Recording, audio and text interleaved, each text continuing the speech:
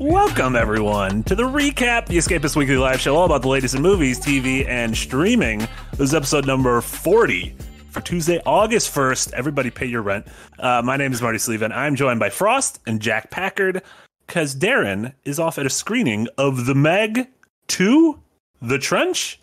I don't know if is the Meg not called The Trench, or is The Trench a different film? She was in The Trench. That's the whole thing. Did you not see the first one?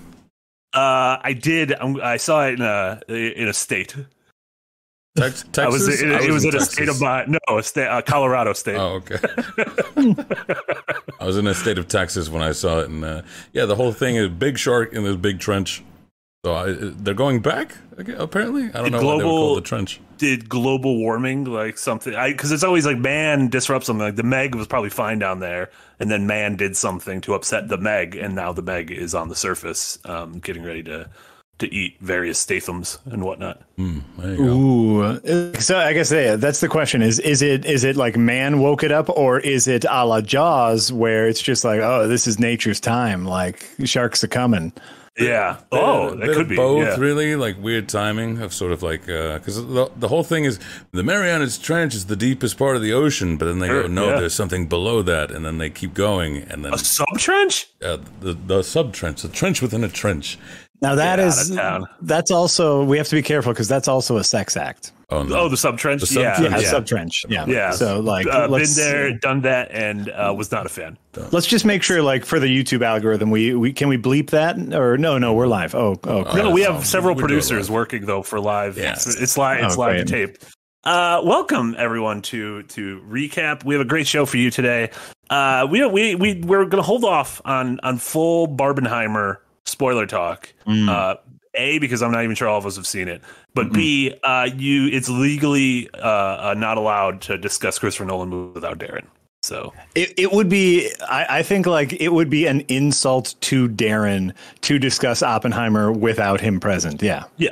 It would be almost like discussing the 2001 Polish Witcher film Der Hexer without Jack Packard, the world's number one Hexer fan. Der Hexer! I fucking love Der Hexer. We're going to talk about Jack unearthed the 2001 Polish film adaptation of The Witcher for everyone's viewing pleasures. Then we'll go over some news, some sad news of the passings of someone who meant a lot to me as a kid. Tons of fall movies either being delayed or on the precipice of being delayed because of the studio's greed. And then some scuttlebutt about Lando Calrissian. What? Yeah. Good. That's a good scuttlebutt. Oh, okay. As opposed to bad scuttlebutt. I think most scuttlebutt's good, right? Like scuttlebutt's inherently good. Scuttlebutt is neutral. Like scuttlebutt can be anything. It's just the presence of salacious information, which can be good, bad, or otherwise. I had no idea. I thought the scuttlebutt was that little bug in Dark Souls that drops Titanite. That little scuttlebutt. I feel like scuttlebutt has to be inherently positive because, like, I saw no Oppenheimer spoilers, but no one was ever like, "Hey, did you hear the scuttlebutt about Hiroshima and Nagasaki?" Like, no one described that as scuttlebutt. Like, I've heard scuttlebutt in reference to like rumors, like workplace rumors. Oh, you hear the scuttlebutt about Janet? So it's like, to me, scuttlebutt has always been salacious. Gotcha. Salacious Crumb, Star Wars. He's Jabba's little pet or friend. I don't know. Son of a bitch, Marty. I don't know what his deal is. Speaking of the scuttlebutt, with a $1.99 dono right off the bat. Grats on being a full-time employee, Jack. That's some good. That's positive scuttlebutt. That is positive scuttlebutt. This is something that Nick Galandra, our editor in chief, has been discussing with me, like literally a month after I signed up to make content for The Escapist. He's like, "We're gonna get you full time," and it only took 3.5 years. You know what they say: slow and steady wins the race. Oh. So, Frost, you have something to look forward to 2.5 years. Dental. Yeah, I've been here a year. I'm almost there. Full time's firing fast and loose now. Don't you worry. There's a lot of us full timers, but no, I'm here. This is I'm here. I am now an employee. Boom. What are you gonna do now? Getting rid of me is significantly more difficult. It is a legal quagmire to get rid of you now. More paperwork. But where's your shirt? Where's your name tag? Oh, you're gonna get you might get a nice package. Not like a penis thing, but like a gamer's package that has like a nice hoodie and a water bottle. Ooh, what? And a sticker. A lanyard. Yeah, a lanyard. Very nice. Yeah, I'm so anti-lanyard. Anytime when I used to cover conventions, I would put the lanyard, I'd strap it around my belt and put it in my pocket, and then pull it out to show people like an FBI badge. I don't want to wear it around my neck like I don't want to be rude. Just lanyard on lanyard, just yeah. Oh, several lanyards. Yeah, just like a clown. Okay. Like pulling scarves out. And then Justin Sorowski. That sounds like somebody who could have worked on the Polish Witcher film. Welcome to Early Access. Thank you so much. And then Tommy Salty, speaking of the Friends of the Polish Witcher film with 10 zloty, Hexer is my country's best contribution to culture. Incredible. What about the Three Colors trilogy? What about the Decalogue, Tommy Salty? Polish Cold War sausage, that bears. What about pierogies? Der Hexer is a really is a fun, interesting movie. It's obviously incredibly low budget. Here's a interesting backstory too. I don't know if you guys had a chance to watch the version that I shared with you. I watched the first half of it. The beginning bit. That's first of all, you're missing some of the best bits. I got the DVD of it, the European DVD of it, because that's the only way you can buy the physical media. But it doesn't come with English subtitles. So what I had to do was learn Polish. I had to learn Polish and make my own subtitles. No, I ripped the audio and video from the DVD, and then I found a fan subtitle site that just so happened to had a fan English sub of Der Hexer, which I then brought both into my editing software and lined up the subtitles like manually, doing my best to figure it out. So like that version that I shared with you, I have put an hours of my life into. That is incredible. That's commitment. Yeah. Just so I could watch Der Hexer. What are your thoughts on Der Hexer, and how do you feel it compares to the current Netflix Witcher series? It's really phenomenal. As someone like me who has read the books, played the games, watched. Oh, you have read the books. I didn't realize you were like a hardcore Witcher fan. Polish, are you not? I have Polish heritage. Yes, you're from Milwaukee, so it's it's 80% chance you're Polish because you're from Milwaukee. But I've read the books. I'm not. There are incredible fanboys, Henry Cavill apparently being one of them. The books I don't actually think are that good. I think the video game, specifically The Witcher 3, obviously, does the best job of adapting that idea of being just like this like monster hunter for hire who has a general like overarching story going along with that. That being said, the first season of The Witcher, obviously everyone knows, like it kind of sucked. They did the time jump thing, which was unnecessary. Season 2, I thought was okay. It just nothing much happened, and I haven't watched season 3 because season 2 was like, yeah. I feel like that's how most people felt. I'd be surprised if Liam gets to on the white mop. Yeah. Yeah. How do you feel about does the actor change? Make you do you feel like you're going to go back to The Witcher to see what the Liam Hemsworth version is, or are you just like, all right, I'm officially out? I'm probably more excited about just seeing the difference in how two different actors portray the same characters. I think Cavill while he has the physical presence, I think okay, here's my hot take. Here's my hot Cavill take. Well, let's go. I think they were right to fire him. Whoa. Why? Is it because he's too handsome?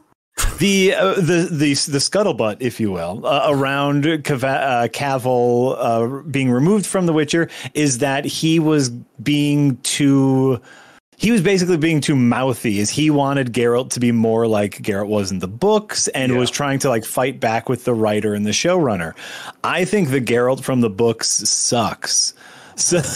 So, and I think like the show producers and writers were like, hey, what if we make him, slightly human and have like some sort of empathetic story arc, and he fought against that, and that's why he got canned. That's kind of the scuttlebutt. Right. That's a good use of scuttlebutt. Yeah.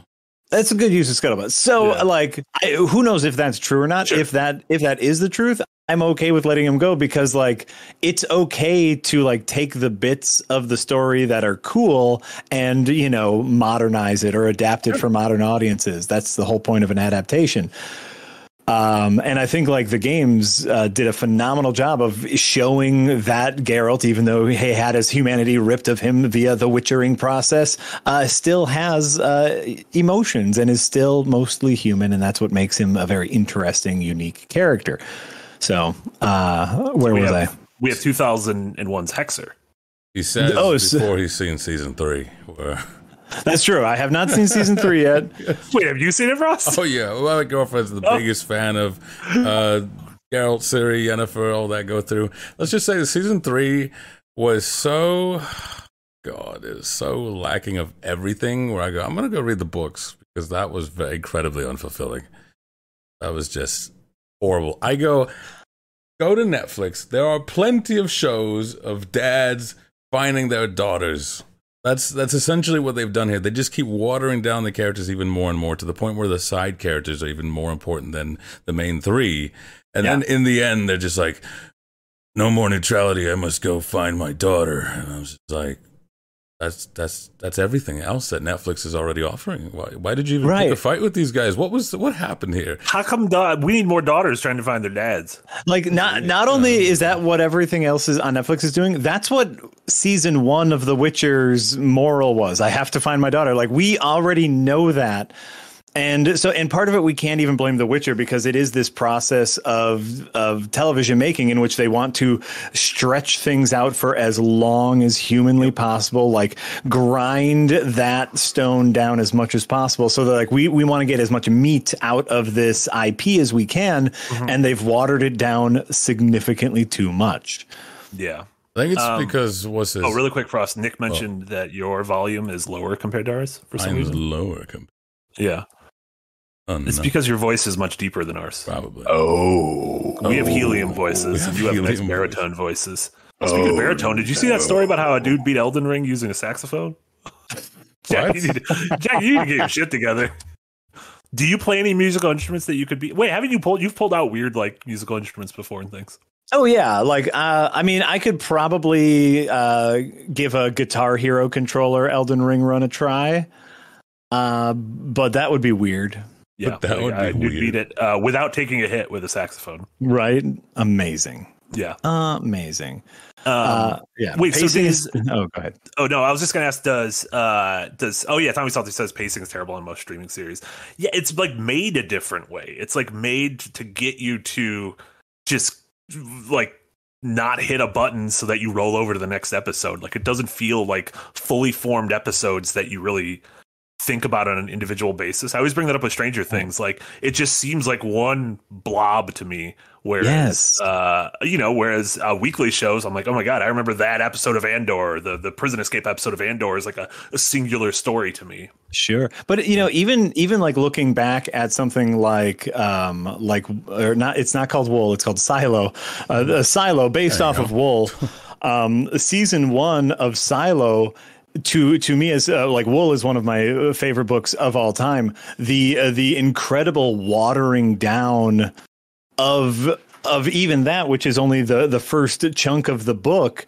Like they stretched out what was maybe 3 chapters in the book to 1 season. And it was so like at the end of it, it was dull. And they didn't even touch on what to me was the most interesting parts of those chapters of the book. Greater conspiracies. I'm not spoiling anything about Silo, but you didn't like. So I haven't finished Silo yet, but I know everyone I know who's finished it really loved it. Maybe that's the thing. They didn't read the books. And right. So it's like I'm a little biased. To me, it ended on not a full wet fart, but at least a fart. Like might have to wipe after that fart? No, that's what I'm saying. Like a dry fart, like a funny fart. Okay, all right. It was just a fart. Like there are things that end on a wet fart in which you feel dirty afterwards. This was, I'm going to say Silo just ended on a fart, which is very natural. It's a natural part of human anatomy, but it's still not a great way to end something. Yeah, but it's a good way to like cut tension. Like if you're in like a standoff, like I'm watching the show Hijack. It's all about a hijacked plane, and I feel like if there's a couple more farts, they could have de-escalated the situation. Like if Idris Elba would have dropped a couple well-timed farts, then we could have solved the situation. Really quick before we get back to Polish Witcher. Did that Michelle Yeoh series have anything to do with the core? Because there was that, was it Blood Moon or something? Michelle Yeoh was in like a spin-off Witcher series. Right. That was. Either of you guys watch that? I want to say I did. What's it called? Oh my God! Witcher Blood Origin. I believe that it was like just a prequel based in the Witcher universe. Gotcha. I did watch. I wasn't sure if like Michelle Yeoh has appeared in like regular Witcher, if like I don't know how those characters. I don't know if it was like a million years beforehand, so maybe not. I believe so. I believe it has to do with quite literally like the origins of why Witchers were invented in the first place. Yeah. I did watch it, funny enough. And here's the thing. I feel like...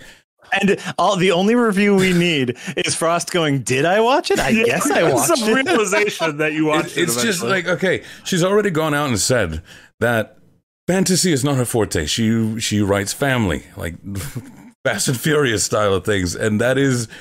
sort of, in a way, I feel like someone paid her a lot of money and said, can you please just take this? Write whatever you want, but please take this IP. And she goes, fine, I guess I'll go for it. Because it feels like it hits every beat for generic, like, this is a bunch of random rapscallions and this is the real family. You know, the family is the family you find, not the one that you're born into type deals. And just happens, like, over and over again. That's a big hit. Even the parts where, as Jack said, that they kind of clashed. Two, not defending Cavill so much as also seeing what I think it's Lauren Hissrich says, where she says, this isn't about The Witcher. This is about everyone else, how other people deal with grief, how other people deal with being lost. I'm like, but it's called The Witcher. Yeah, they should have I want to know how Geralt deals with these things. Yeah, right. Like in the sense of she was essentially going to make a fart joke with Roach's death. Because some people cope with humor, she says. And Cavill was like, that's his favorite horse. That's like his whole thing here. Whoa. First of all, Roach is disposable. Yeah, it is disposable.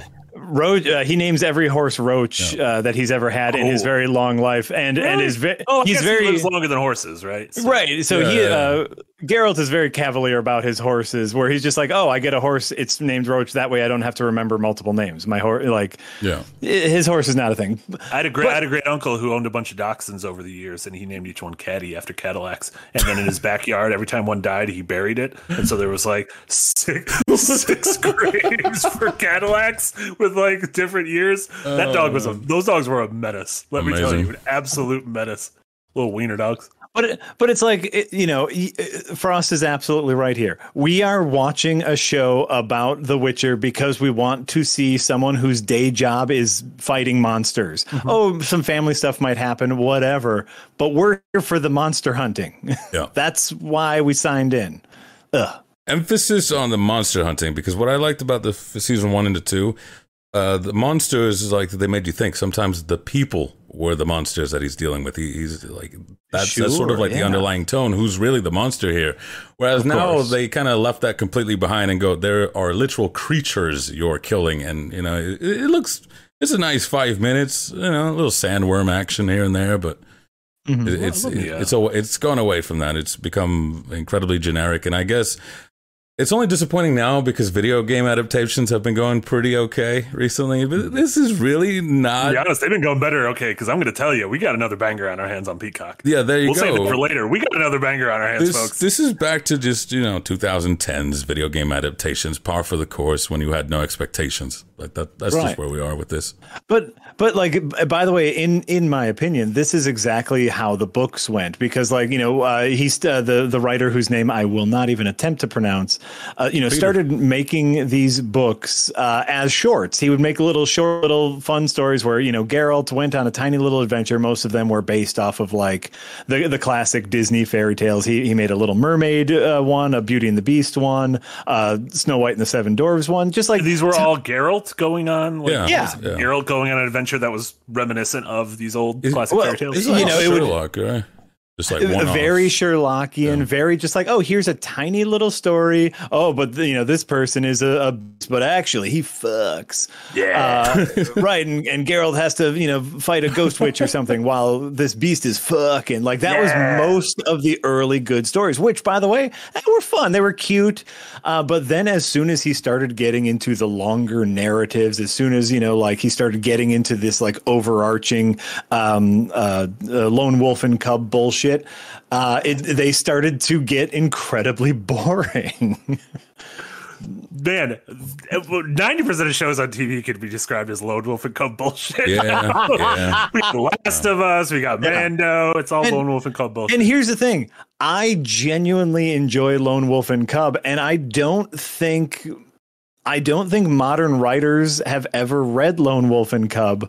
Because Lone Wolf and Cub is badass warrior and his baby. Badass warrior still fights and teaches his baby how to fight too. Like there's never a conflict. Badass warrior is just badass even though he has a baby.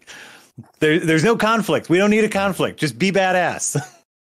So we're in 2001. So we have the Hexer. So we have Der Hexer. How would you say Der Hexer, the 2001 Polish film, as an adaptation of The Witcher, how does that hold up to what your ideal of a Witcher is? Der Hexer is a bit of a speed run through some of the short stories. Like if you've seen season 1 of The Witcher on Netflix, if you've read some of the short stories, if you've played some of the games, you'll recognize a few of the little stories that Der Hexer literally sprints through, with the overarching like Geralt has to find Ciri storyline. Mm-hmm. It's adorable. There are quite literal like rubber puppets that Geralt like fights with swords. I love that. And like puts in the back of it, like there's the worst looking rubber spider puppet that he's like selling that he fought. It looks great. The actor during some of the fight scenes has to wear those like all black contact lenses, and you can tell he cannot see a damn thing. Incredible. Is that like a thing? Like he's got to have black eyes? Like when he takes his like enhancement potions, he has to like look more monstrous. When the Addy kicks in. Yeah. When he takes his medieval Adderall, his pupils. Exactly. Would you suggest fans of The Witcher track this down somehow, or learn Polish, or if much like me, you reside in that Venn diagram that somewhat enjoys the Witcher series and also has a hearty appreciation for bad movies? It's fun. It's like this won't be good for like a bad movie night. It's too good, but it is a fun little watch, I think. I think subbies will make it hard for bad movie nights. Yes. Like you almost have to pay a little bit too much attention. And yeah, George Lucas, I believe you can find this movie on YouTube. Probably. Probably. It's probably. I don't think anyone's being too litigious on Der Hexer. I'm pretty sure it's called Der Hexer because I'm pretty sure that's German. So I don't know what you just called it Hexer. Der Hexer, and so I just kept calling it Der Hexer. I think it's even though just Der is definitely the in German. I have the DVD around here somewhere. Hold on. Der DVD. Der DVD. Der DVD. Also, really quick, Jewel Rao, thank you so much for gifting me an Escapist membership. That means I, for 1 month, get to watch early access to shows like Cold Take, Stuff of Legends, Design Delve, Zero Punctuation, Extra Punctuation, and I get to watch Adventures Nice Season 3, Episode 2 early with everyone else as a member this Saturday. This Saturday, Episode 2, y'all. Holy smoses. Surprise guests. Here's a little spoiler for Episode 2, Season 3. There are guests that were so surprised I didn't even know they were going to be there when we started filming it. Oh? Was it Nick? No, I'm like in-game guests. Really? I don't even know about this. Incredible. The party decided to do stuff that I was not prepared for them to do, and we had a lot of fun. Oh, this sounds great. I'm excited to watch. It's great. Okay, I can't find in my it's the Hexer. It's Der Hexer. I don't know where I got the word Der Hexer from. It's just that I think you just have a German cover. I might have a German version of the DVD. And I can't find You had to translate it twice, Jack. From German to Polish to English. Oh my.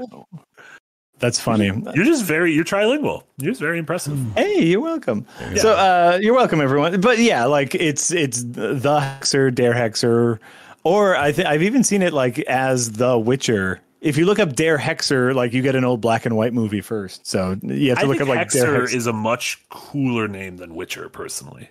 Ooh, like shit, Hexer's coming. Hector the Hexer. That's what his name should have been instead of Geraldo Rivera or whatever the fuck he is. Hector the Hexer. You know what?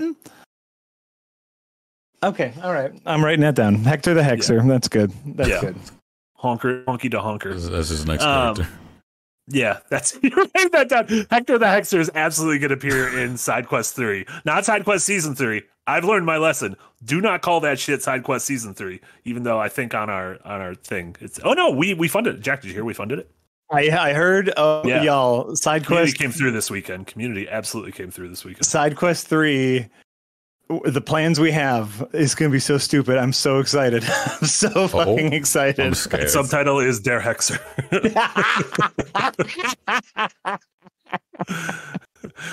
Snake in the Garden says, why is no one consulting the resident escapist poll for the Witcher name? No, we know I know it's not right because I know Der Hexer is definitely German. Yeah. So we're just trying to get to the bottom of this mystery. We're just goofing over here. We're just goofing. Listen, when Darren's here, it's serious business. We talk about film with a capital F and cinema with a capital S. When Jack's here, we goof. We goof. Nothing but goof. No, except for right now, because I don't want to goof. Because really quick, I was really sad yesterday to hear the passing of Paul Rubens, who is best known as Pee Wee, and Pee Wee's Playhouse and Pee Wee's Big Adventure. Pee Wee's Big Adventure, especially, was a movie I had on repeat as a child, and it was probably the first thing that ever scared the shit out of me. The Large Marge thing. Yes, genuinely terrifying. And also, in retrospect, Francis is half of America is just Francis now. The bully, the rich, full of himself bully. He's just we had a president. We had 4 years of a Francis in the White House. Oh my God, you're absolutely right. That was it meant a lot. So yeah, I just Paul Rubens I think is incredible in small roles like on 30 Rock and Blow. But Pee Wee meant a lot to me. I feel like you were a Pee Wee guy, Jack. He was in Blow. He was in Blow. Yeah, yeah. He was not Johnny Depp. He's in the trailer. Like he's his like turn in Buffy the Vampire Slayer where he was cast in the movie Buffy the Vampire Slayer because of his mugshot. Yeah. Where they're like, "Oh, I want that creepo to be a creepo in my movie." Yeah, and then Isaac in Mystery Men as well. He's great. That's right. That's right. Yeah. You know what? To like his absolute energy going into like I had no idea the man was 70 years old. Yeah. Incredible for anyone who's seen what was the recent Netflix movie is Pee-wee's Big Holiday. Yeah. Like there's no way that an old man made that movie yet there it is. It's amazing. Yeah, and he also played Oswald Cott's father at the beginning of Batman Returns. He had a very small role because him and Tim Burton BFFs. There you go. I mean, they worked together twice. I don't know if that makes you BFFs, but I don't know. If you work together with someone more than once, I feel like you had a good experience the first time. Absolutely. Surely. And like, not only that, but like his live theatrical performance of Pee-wee's Playhouse was a long running thing in LA and New York. Yeah. I unfortunately never got a chance to see it, but supposedly like the talk of the town anytime it was running. So huge name in entertainment as far as us big weirdos are concerned. I was about to say he carried the weirdo flag just impeccably. Like he waved it so proudly. The fact that Pee-wee's Playhouse was on TV is just the weirdest shit to me. It's such a strange thing. If you think about it, like Pee-wee was the one doing like aggressive optimism before it was cool. Mm-hmm. Like that is a thing that we see a lot in children's programming or in, like all ages family programming, like your Puss in Boots or whatever. It's like dealing with traumatic things with aggressive optimism. That's like a bit of a fashion thing right now. Pee-wee was doing that shit in the 90s. Yeah. It wasn't cool to do that in the 90s. 90s was all about, I don't care about anything. Exactly. Like he was anti like Gen X cynicism of like, no, let's all be friends and have a good time together. Yeah. What's his name? What's his name? Friggin' Ernest. Ernest goes to camp. Or was he not? He went to jail once. Ernest goes to jail. There's also a movie I believe called Ernest Goes to Africa. Jim Varney. There you go. Movie. Apparently, Ernest Goes to Africa less racist than Slam Dunk Ernest. So, ooh, but that sounds like you're like, I'm less racist than the Grand Wizard of the Ku Klux Klan. You're like, you can still be pretty racist. Yikes! I did not know there was a Slam Dunk Ernest. I'm gonna try to forget about that. Yeah, so like, your Jim Varneys, if you will, your Varneys, he was Ernest. Also like that, where like his comedy was through his kindness, which I don't think I've ever seen an Ernest movie. Really? Fucking what? I don't think. I just remember them always at the video store. I remember their covers, and I didn't like his face. Okay, Marty. First of all, come to Milwaukee. Make a trip. Okay. You don't live that far away from me. No. We'll do Ernest movie marathon. I have them all, so we can watch them all. What have you signed up for? We have Polish subtitles, so it's fine. We have Polish subtitles and then retranslated to German, then retranslated back to English, so it's a little garbledy-gook. But now that you're full time, we can reveal our new long form series, the importance of being earnest. We do one episode about Oscar Wilde and then one episode about an Ernest movie, and it's great. Oh wait, it's a terrible idea. But no, we're gonna Ernest. Is he dead? He's probably yes. Unfortunately, Jim Varney has also passed. He died in 2000. He didn't get to see the Hexer. Oh, he did. No, and actually, it was just at the height of a little bit of a comeback. He was a voice in the Toy Story movies, and he was on deck. He was the Slinky Dog. He's the Slinky Dog in the Toy Story movies. Oh, the Cadillac that was buried in my. Yeah, the dogs. Yeah. And there were talks of him. What was he starring in? It was like a. It wasn't a Pink Panther remake, but it was another like Peter Sellers-ish throwback that he would have killed in. Or like a Being There remake or something like that. Ernest in a Being There kind of movie. First of all, he would kill in a Being There type of movie.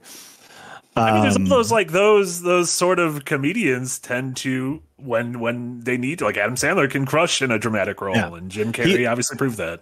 And there was a talk of him doing a role like that, where it would have been a little more dramatic, like a dark comedy dramatic role. And by the way, classically trained Shakespearean actor Jim Varney, best known for Ernest P. Worrell.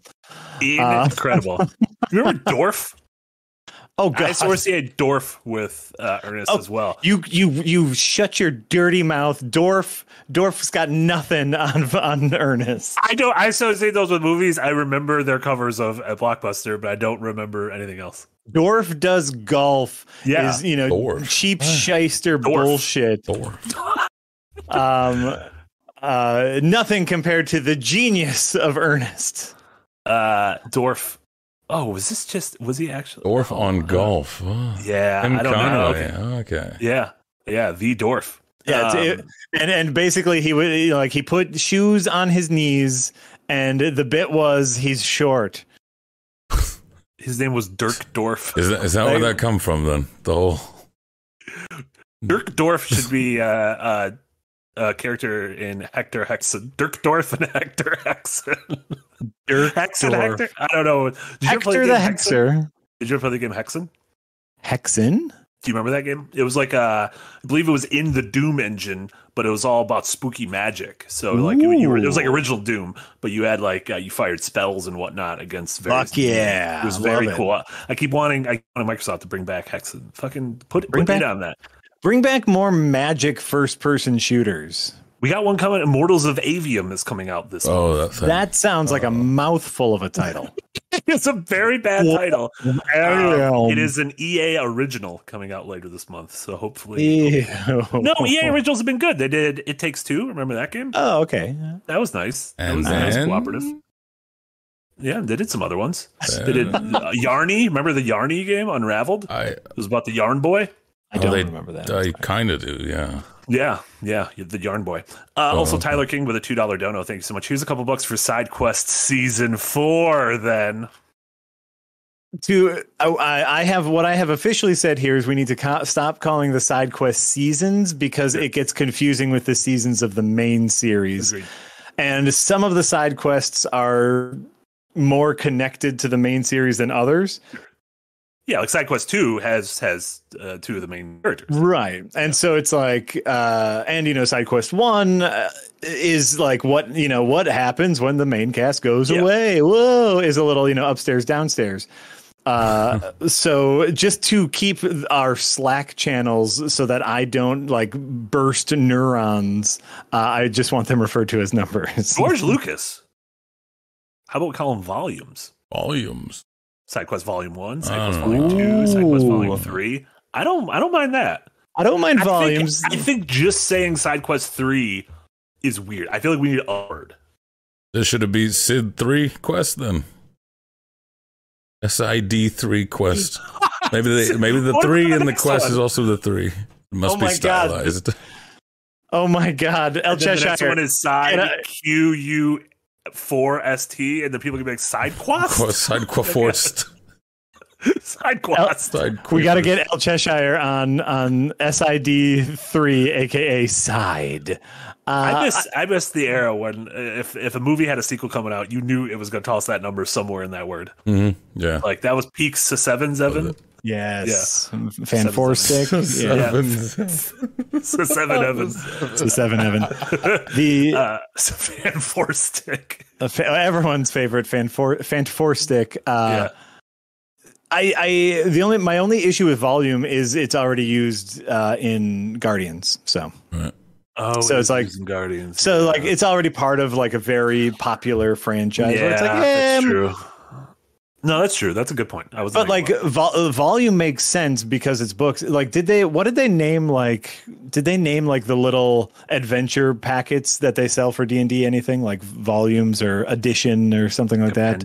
Yeah, like right. Or whatever it were. Well, I mean, edition's a big D&D word. Side Quest Edition 1, Side Quest Edition 2. We'll figure it out. Yeah. We'll figure it out. Yeah, we'll figure it out. Fungus Finder, they have names, but the names aren't out there when like we're funding. So like for the past month when we've been like all these donations are going to Side Quest 3, like it doesn't have a name yet. Do you have a name for it yet? Or do you name it after? Do you name stuff sort of afterwards? Like season 3, did you know the name of it going in, or did the name of it come after filming? In fact, fun behind the scenes fact of Adventures Nigh season 3 is my original plan was to give it a different title for every single episode. And so I was writing different title names, and just see which one stuck, and to kind of throw everyone for a loop. As it turns out, everyone loved my first one so much that I tried a second version for the second episode, and everyone booed me. What? And you're like, oh no, this whole in-person thing was a right. And I was like, what? And they're like, I thought it was called the Liar, the Witch, and the War Torn. And I was like, oh no, I'm giving it a different name every time. And they're like, no, don't. It's the Liar, the Witch. And I was like, oh, okay, great. So, I like that. Like each episode getting its own name. I was going to give it like a little punny name, like off of a book or something. Right. And the Liar, the Witch, and the Wardrobe stuck. So usually I come up with those names well afterwards. Sure. Gotcha. Yeah. That makes sense. You gotta those things gotta play out. You don't even know what the season's about until you get there. Right. We do know what Side Quest 3 is going to be about. Well, I know what I'm key art, so we know key art. I'm going to set up something. I don't know what it'll be about because y'all fuckers keep fucking with me. Y'all fuckers. But they fuckers. It's not y'all fuckers. Y'all you fuckers fuck with me. You've been in here fucking with me too, Marty. I lived. Blame Will. Just blame Will. You were the one who lived. you and Musk are the only. I was the only one who was like, I do not trust Will in most things, so I'm just gonna step as far away from him as possible. You just watch out, Frost. I love you and Will are becoming partners, and he'll use wild magic. The drop of a hat, you'll just be eviscerated. No. It's that Latino culture. It clashes. You can survive. I'll be fine. Wild magic. I'll be all right. Before we move on to our next topic, Lampy with a 5-pound dono. Thank you so much. Here's something for Side Quest 3, Season 2, Part 3, Core 1. Core is a big anime thing. I don't even know if that's pronounced correctly because I've never heard anyone say it out loud. A core, like an anime season, will sometimes be split in half, and so it'll be like season 3 of Attack on Titan, Core 1 and Core 2. It'll be the first couple episodes aired in the fall, and then the second batch of episodes aired in the spring. Very strange. I don't understand what it means. Snake of the Garden with a €2. Dono, thank you so much. Eve, did Marty say Jack is full time now? Yay, if true. I did. Nick made a whole announcement in the Discord, so it's a whole thing now. I'm a full-time employee at Escapist Magazine via Gamers, our parent company. That's how you have to pronounce it. Der Gamers. Der Gamers. And it literally today is the first. Today is the first day that I'm a full-time employee. So hopefully you'll be seeing a lot more of me streaming. I'll be producing a lot more videos on the back end, and just be here. I'll be sitting in my office 8 hours a day, staring at my computer screens, which is camera view without a mic on every stream, so just be like what you're doing at the time. So it'll be a lot of like in Jamaica playing Sly Cooper on a Sunday, and you'll be like mowing the lawn. Why are you with Truman showing Jack? Yeah, I know. I'm sorry. That's just his life now. Full-time employee. Yeah. And then Mason Daniel, $1.99 dono. I advise against Sid, sudden infant death. I also advise against that. I don't know where that Sid came from, but I do advise. Because Sid 3 quest. Oh, Sid 3. Gotcha. Okay, that's a good. We'll take that. We'll keep that one we'll put that one in the Nevergreen folder. That'll just never come out. Never. And then it's a Nevergreen idea. And then Joseph Gross, been a member for 1 entire year in early access. Thank you so much. Congrats, Jack. My favorite Breath of the Wild guest star. Yes, exactly. Whenever you see BOTW in relation to me, it means Breath of the Wild. It's honestly although true. I'm pretty sure Best of the Worst was probably before Breath of the Wild. Best of the Worst was before Breath of the Wild, and other hot take: Tears of the Kingdom better than Breath of the Wild. So really good. Is that a hot take? I gotta get out of the zone. Is that a hot take? I thought that was the consensus. Oh, is it? Oh, okay, great. Then for once I'm with the consensus because they go Tears of the Kingdom is the best game. This is a 10 out of 10. It's like, but you guys said that about Breath of the Wild, so does that make Breath of the Wild 9.5? Yeah, 10 out of 10. So, yeah, but I figured the consensus was Tadic is better than Badawa. Oh, great! Then for once, I am with the consensus. Genuinely, for once, I'm with yeah. Might be the first time. SVS Guru, been a member for 26 months. Thank you so much, SVS Guru. Jack, how does being a full-time employee after a long life of freelancing? How does it feel? As we were discussing a little bit beforehand, obviously I won't get into details. The amount of paperwork and meetings I've had to do is more than I've had to do in my last 18 years of freelancing combined. So get a secretary, get an assistant. My first 2 days, I hate. It gets better from here. You don't have to fill the paperwork out every day. Once you fill out the paperwork, in theory, you don't have to fill out any more paperwork.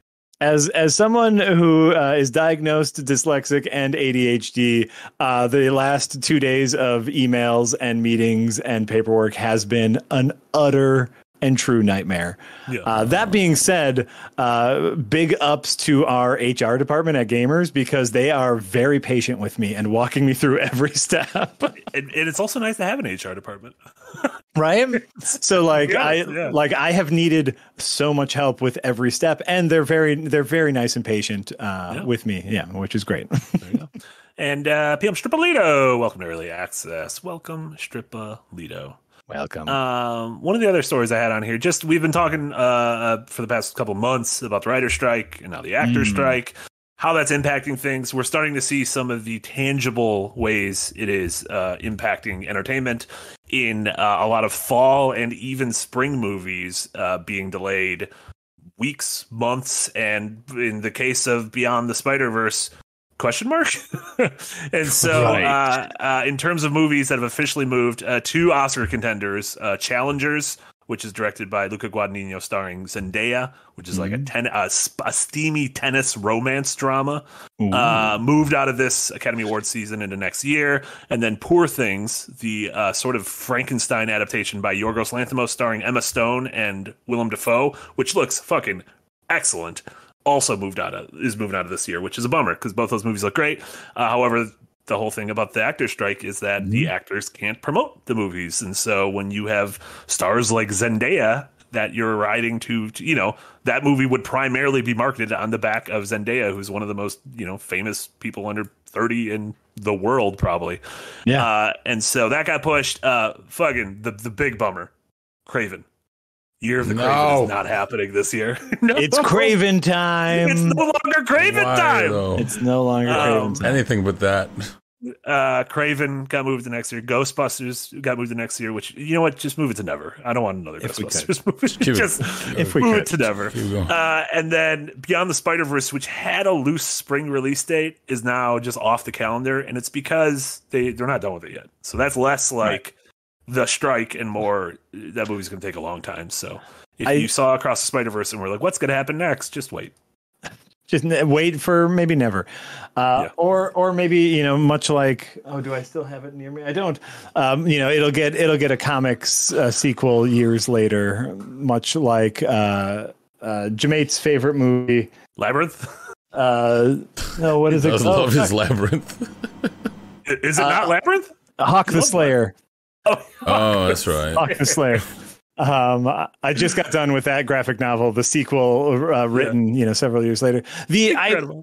I think, like, as far as like the strike is concerned, the writers and actors strike is concerned, I don't think that the general population and I don't think the general population understands how important and like how different modern movie making is to movie making even 10 years ago. Sure.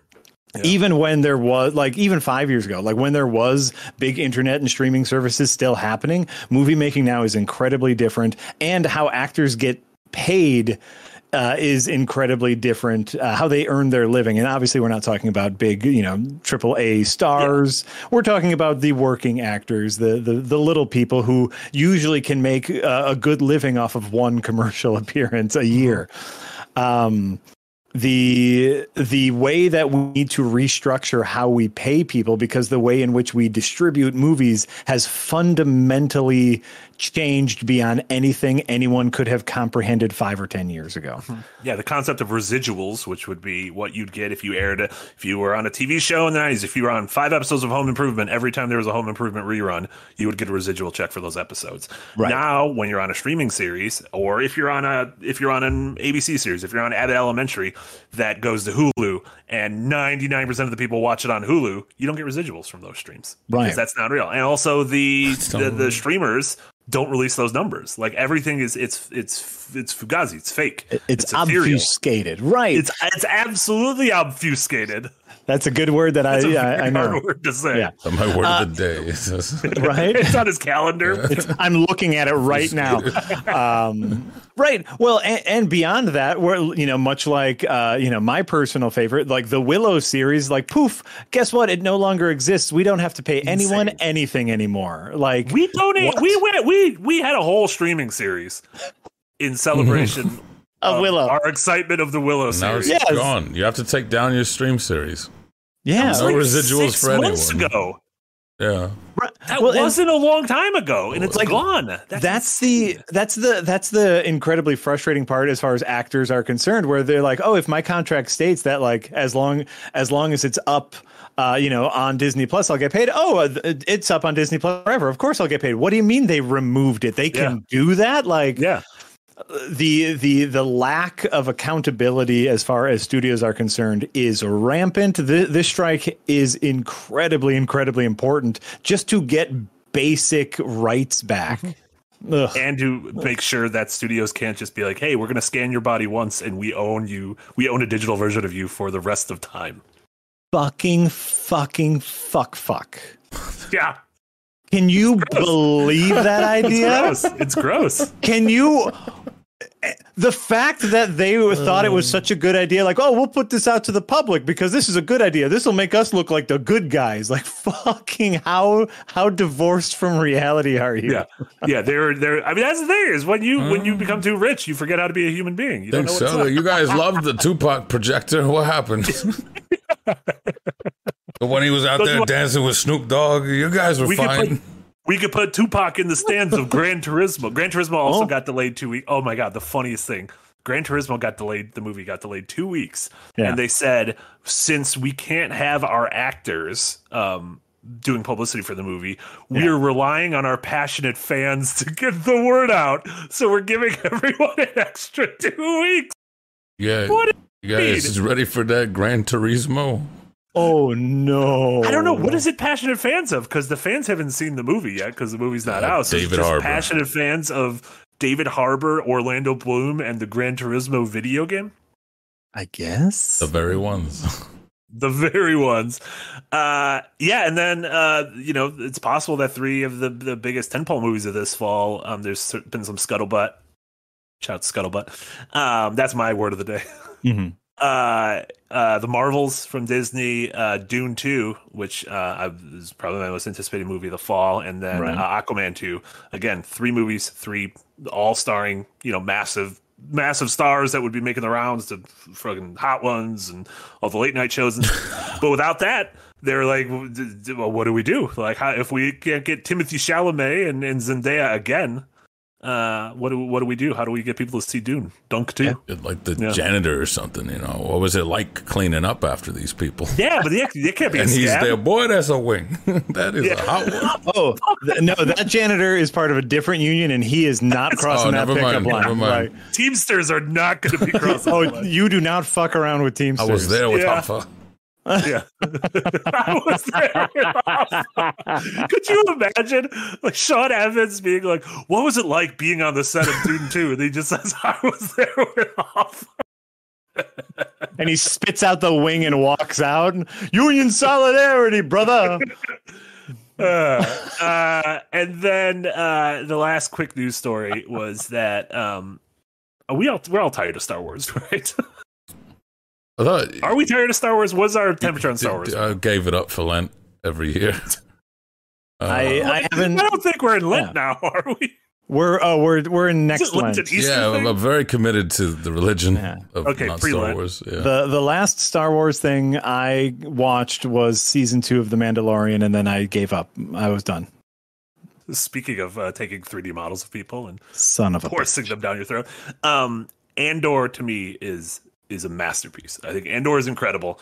It has been a lone bright spot in a lot of the doldrums of Star Wars recently. We got Ahsoka coming soon, which Nick is very excited for, and I wish him well on that journey.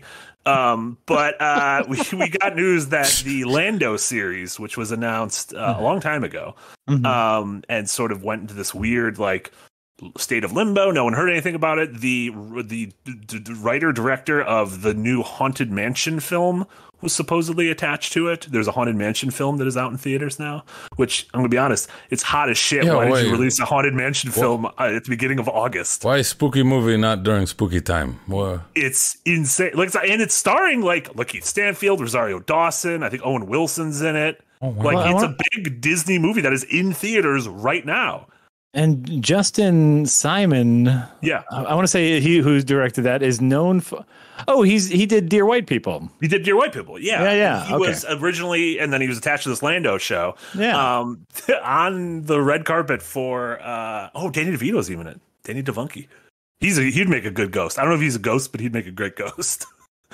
So he was attached to the Lando show. They interviewed him on the red carpet 2 weeks ago, and he's like, I just haven't heard from Disney in a very long time. I think I'm still doing it. And then news broke he is not doing it, and that Donald Glover and Stephen Glover, his writing partner, who they've worked on Atlanta together, are going to be writing the Lando series. And there's further scuttlebutt that Billy D. Williams is going to be involved, which means my framing device that I just want is every episode to be Billy D. Williams playing cards as Lando or at a cantina and telling a story about his youth, and then it cuts to Donald Glover as Lando going on those exploits, which I think Young Indiana Jones might have done that. Yes, that was the formula for Young Indiana Jones. Is old man Indy would be in a hospital, and some kid would be scared of taking a needle shot, and he's like, "Let me tell you about World War I." What? I'm scared, Grandpa. The Nazis were scared when I found them. If that is true, Lando might be what I come back for. Like, it sounds really good, right? Like Atlanta is so fucking good. Atlanta's incredible. Bring that weird energy to Star Wars. Atlanta is it's better than it has any right to be. Yeah. Like, knowing like Donald Glover's weird, sketch comedy past where it's like, oh wait, no, there's some artistry there. Oh, absolutely. Yeah. Really. Yeah. Really good. So yeah, we'll see. Also, we'll see if that even ever comes out because I don't trust anything Star Wars. Like, not just I don't trust it to be good. They announce a lot of stuff and very little of it actually comes out. Yeah. It's insane that we're now 4 years since a Star Wars movie. That's good. We needed a break. Yeah. Give the world time to heal. It wasn't a good one. Although Nick owns it in fucking 4K steel case, 8K. Why Nick? Why? He's an intervention. That's why we have to be suspect when he's excited for Ahsoka, where it's like, Yeah, but then every once in a while he was like really excited for Remnant, and I thought he was a big weenie for that. And then Remnant comes out, and everyone loves it. I'm the game, yeah, Remnant 2. Yeah, that's a strange one. It's got a big following, and people seem to really like. Have you played this Remnant game, Jack? Do you know anything about this Remnant game? It's constantly on my "you should buy this" list on Steam because it's Dark Souls with guns. I've heard the second one is amazing. It's supposed to be very good. It looks very cool. All of the Dark Souls people on YouTube that I follow have done branded videos of it. And so it's like, it actually does look kind of fun. I'll wait till it goes on sale. Maybe give it a chance. That's how I feel about Star Wars. I'll wait for it to be done, go on sale. Like, I can wait, y'all. Nick's response to this all is you have to preserve history so that you're not doomed to repeat it. Is that why you own Moonfall? Yes. Oh, hey, Marty, you're in the wrong room right now. Read the room. This is Moon Gang. Marty, this is Moon Gang here, Marty. I will defend Moonfall to my last dying breath. I think it's a wonderful movie. Moonfall, surrounded by Moonies. Big Mooney here. Moonfall. He's not here. He loves Roland Emmerich too. He's a big Moonfall is the most enjoyable schlock you will ever see. My kids still talk about Moonfall. Dude. Like I've heard, because I took them both to the theater to see Moonfall, and like we got out of there yipping and yapping, just so excited. Like I heard my teenage son. My son is a teenager now. We're gonna start driving in a little bit. Fuck that, I'm old. Oh no! I heard him talk to his other teenage friend about how good Moonfall was. See? That's how good fucking Moonfall is. Was cinema. It's the most fun you'll have watching your stepdad die. During the summer too. I can't time out Nick. You got to Roland Emmerich. We got to figure out what's going on in his past because he does not like stepdads. He doesn't like nuclear families. No, he likes stepdads. They usually sacrifice themselves in a meaningful way. Sacrifice. That is fair in the end. They're not dicks or anything, but it's just like, you're not my dad. Yeah, you're a nice guy, but you're not my dad. Yeah, I guess maybe he just likes tapping into that sort of he likes that friction and then being able to sort of unify it at the end and then a sacrifice. Yeah. Also, George Lucas in chat. Yes, add Atlanta to your things to watch list. Just know that like while the first couple of episodes I still think are very good, it definitely it takes a little bit for them to click into the groove. It takes 3-4 episodes for them to really lock into the tone of the show. Which is we could do magical realism. We don't have to abide by the rules of reality on the show. You'll still make it through just because of Brian Tyree Henry and Lakeith Stanfield. Just their chemistry at the start. Oh, just them smoking in the car, just singing along. That's the thing. It's all enjoyable, but after a little bit, it hits another level of enjoyable. I guess that's my only. It felt like they kept being how far can we push the line on this? And then you get to the Teddy Perkins episode, and they're can we push it this far? And then they're can we just do an entire season where we go to Europe? Can we push it this far? Can we do entire episodes where none of the main characters are in it? Yeah, so it's really good. Yeah, no, and Reclaimed Desane. No, it is not a sketch show. It's a through narrative. Yeah. It's standard through narrative show. Yeah. Just plays with form and non-linear. It's very, very linear. He's just trying to not be poor. Yeah. Yeah. Rosello says, wait, the late Brian Henry. I don't know who Brian Tyree Henry is not dead. No, maybe there's a man named Brian Henry, but What's going on?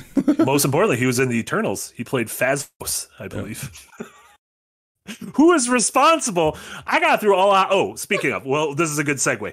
Snake in the Garden, €2 dono. Thank you so much. Frost, Jack, Marty, Barbenheimer thoughts. Thank you for asking. We're going to save full Barbenheimer spoiler chat for when Darren's back. However, Oppenheimer thoughts. All of Oppenheimer. I'm sitting there. It's a very good movie. I really enjoyed it. I thought it was beautiful. I thought it was incredibly. Just the cast was top notch. I felt like it was both reined back Nolan as well as foot on the gas Nolan at the same time. Okay. So he's like, however, they never bring in Phasmos from the Eternals, who it is implied in the Eternals he was the one responsible for gifting the idea of the nuclear bomb to the Americans, which would then go to be dropped on Hiroshima and Nagasaki. And so that's why he's so sad, because he's like, fuck, I did that. Phasmos, me. I'm not sure his name's Phasmos either. But that's why he's so sad, because he's like, I did this. How could I? And Oppenheimer never. There was no Phasmos in Oppenheimer. I'm going to make sure his name's Phasmos.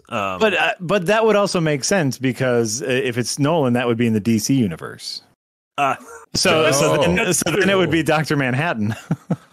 Fastos. Okay, pretty close. Close enough. Phastos. Yeah. The first thing was Eternals Brian Henry star on Fastos and weight loss. That makes it seem like Fastos was like a pill he used for weight loss. That's exactly what that sounds like. It sounds like weight loss. An appetite suppressant pill. Fastos. Did either of you guys, Jack? I don't think you got a chance to Barbenheim yet, correct? I have not Barbenheimed yet, and it's very upsetting to me. Frost, did you get a chance to Barben and or Heim? Without spoil, I did Barbenheim. Without spoilers, that meme of like, let's start with Barbie because it'll be too dark, and then Oppenheimer for the family-friendly vibes. It almost ended up being that way. That's all I have to say. Where I was like, I might have watched these in the wrong order. Oh, wait. So which order did you watch, man? I watched Oppenheimer, then Barbie. Oh, okay. And I was like, I might have watched these in the wrong order here. Okay. So you recommend a Barbie than an Oppenheimer? I would honestly, I would say so. But would you do a meal between them, like an Olive Garden wings or something? Lunch? Yeah, a goulash to get ready. A nice pre-Oppenheimer goulash. Yeah, I always have my gamer goulash on tap. This. But goulash. It's great stuff for two very different reasons. I absolutely love both of them. I love the event, if anything, just the event of both of these films out at the same time. Like, what a time! Movies are back. I'm going to tell you, and now they're being taken away because the studios are greedy. Yes, movies are back, and we regret to tell you, movies will no longer be back because of the studios. I just like the energy in the theaters. I like fucking tons of kids being stoked to see Barbie in the theaters. I like my theater for Oppenheimer was packed. Everyone on best behavior, which was great. A group of teenagers came in, sat near me, and I was like, fucking teenagers. I don't know what's going to go on. They're going to talk about Moonfall the whole time. They're going to be doing TikTok viral dances. They were silent as church mice, enjoyed the movie. After it ended, I heard them talking about it. They were chatting about it. It looked like it was a double date. I'm like, this is great. The future's all right. Did you treat them to a Werther's after the fact for their good behavior, Marty? What is this? And then on to Barbie we go. Yeah, no, it was crazy, like seeing people dressed up in pink. I did see some people dressed up like Oppenheimer, which is crazy because it's triple digit heat right now. I said, wow, the commitment to that. You're gonna get heat stroke. All right then. No, great. Are you gonna dress up when you see them, Jack? Because I'll probably end up seeing them like during the work day. That's when I usually prefer to see movies like Monday morning, like, a 10 a.m. screening where there's not a lot of people there. Just because that's usually the only time. And especially with Barbie Oppenheimer still selling out everywhere on the weekends. So I probably won't dress up. I also I no longer have any Ken appropriate attire. Like, I guess I could get a fanny pack. What do you mean no longer? So what's next on the agenda? What is next? More super chats. we got a lot of super chats. One of the nice things, so being full time, like during the day, I'll be like, I got to dug out for 2 hours and see a movie, and I feel like when Don Draper does it in Mad Men, and he smokes cigarettes in the theater, and he's watching a movie and he's getting ideas. I do that. I don't smoke heaters. I was like, you're smoking heaters in the theater. What are you doing? I like the idea that I'm like, the kids are all right, and then those 4 kids are like, who's this fucking old asshole? He's smoking in the theater. You're not supposed to do that. Just feet up on the seats in front of me watching Godzilla. Yeah. That is a part of the job, though. We do have to, spend time to take in media. Yeah, absolutely. Yeah. Sometimes you got to hex them. Hexer? Shoot, I was doing it in my free time. Oh. Don't do that. Don't do that. That makes sense as to how you guys watch so much and play so much. Doing it during one of your do it during your streams. That's the best during thing. Start streaming from the theater. That could bring even more chaos to you and Will's co-op streams. Hey guys, we're sneaking into the theater today to live stream Barbie. Which hold on, the localization because in America it's Kenuff, right? Are you Kenuff? Yeah, are you Kenuff? Yeah. For in Spanish, I know we have some Spanish speakers. It's suficiente, which is so good. What is because suficiente is enough. Are you enough? But yeah, so they just trade out the C for the K and it's are you suficiente? I was like, yes, that is so good. Now I want to see. I want to see that joke in every language because I'm imagining if they put the effort in for one language, they put the effort in for every language. Surely, right? So I bet there's like a good German goof, like a good Hexer goof. It's probably not a good Hexer goof, if I'm being honest. Starry Night. Where's Tommy Salty? We need a good Polsky goof. Starry Night. Welcome to Early Access. Thank you so much, Starry Night. All those again, I mentioned all the shows. You get early episodes of Cold Take, of Design Delve, of Stuff of Legends, of Extra Punctuation, of Zero Punctuation. You got the early trailer for our upcoming series on Metal Gear by Good Blood, and let me tell you, that trailer is going to knock your GD socks off. Holy smokes. I don't know if people have seen this trailer. I'm going to find the trailer. Well, no, I'm going to read the next super chat and then I'm going to find the trailer. Gilded Ruiz, $10 dono. Congrats, Jack. Ready for all the adventures. Nigh content to come. Been a fan since DC Universe Online was free. Fuck. What does that mean? That is a callback to the previously recorded live days. That was one of the most requested games that Rich and I play was DC Universe Online. We refused for a long time because it didn't sound like anything we'd be interested in, but it was a free to play game. Sure. And so that way, play DC Universe Online. It's free, you fucks was the meme of the time. I think we played it in the games that surprised me. Like you're obsessed with Team Fortress 2. That really surprised me. Like Team Fortress 2, Jack, of all things. I'm not saying it's bad. I wouldn't have figured that'd be your game. Oh my God. On Steam, I have 970 hours into it. On the Xbox 360, I have an additional 300 hours because that's where I started playing it. Team Fortress and it's back. Team Fortress 2 is back. I know this isn't the gaming podcast, but like I've been popping into TF2 again and just like, fuck, this is great. I found a new fun like controller doop-bop. Here, this is like this is a trackpad on one side, and this is like, but I just use it one-handed because usually I use my one-handed chuck here for like WASD controls. But this guy has even more buttons. It's not the easiest thing to hold, but I've been trying it out for He's ready for the new Switch. Oh yeah. I Switch 2. Are you bargo busting? Gonna be a non-Euclidean object. I've been getting in a few hours of TF2 here and there, and it's still a fucking great game. I fucking love it. You got any hats? Yeah. I got so many hats. Proud of you. Fungus Finder, $2 dono. Thank you so much, Fungus Finder. Just words to infuriate Jack. Digital Jim Varney. Right? Right? That's his son. The son of Ernest. I don't know if his son's an actor. Probably not. Darwin's dummy. Yeah. Like that is a rallying cry that I will hopefully one day I won't need to say anymore, which is let the dead die, let people get old. It's okay to recast. Just kill it if you have to, or reanimate me. Die. I'm down with that. Like, bring me myself back. Sure. Back. Yeah, absolutely. Like if we're talking full necromancy, then great. Then I'm there for it. No digital necromancy. Yeah, no Digimon. No Digimon in this house. Digimon are great, actually. Plenty of Digimon in this house. Darwin's Dummy, $2 dono. Sad I can't stay, but welcome to Full-Time Jack. Thank you. FTJ. And speaking of SVS Guru, €5. Thank you so much, SVS Guru. Was the full-time position offered, or did you actively pursue it? It is a pursuer joke. I can now officially, race Nick in Dark Souls 2. as an official employee. It was something that Nick and I have been talking about for quite a long time. And we came to good terms, and opportunities are on the horizon. I don't know what I can talk about. I haven't read through all of my onboarding, all of my emails. 6 more weeks of those contracts, and then everything will be fine. So no, it was offered. We had a little talk back and forth. Very, very exciting stuff. Hell yeah. SBS Guru, another €5. Thank you so much. I interpreted this as Phastos being we're going back to Brian Tyree Henry in Eternals. I interpreted this as Phastos being disillusioned by humanity after being such a proponent of them, causing him to abandon them. I think it was. I mean, because it was him. He's like, Phastos was the Eternal who kept giving technology and advancements to men. He would be like, I will give you the wheel, I will give you the cotton gin sort of thing, the inspiration to make a better society, the air fryer. And then he was like, I'll teach you to split an atom because something good could come of that. And then fucking because energy, because you can get energy. Yeah, to power the air fryer. Right. If you're Bobby Oppenheimer, there's only 2 things you love, and it's fucking, which he does a lot of, and it's making weapons of mass destruction, crying which about he also does, and crying a lot. He cries about both of those. Great movie. Fucking and the atom bomb. Yeah. I didn't know he bangs out so much.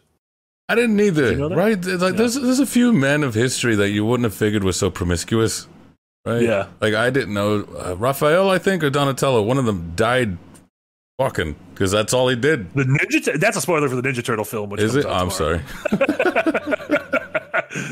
These are the passion. The passion flows through all parts of the body, through the brain, through the fingers, through the other appendages. Yeah, through the hexer. Through Der Hexer.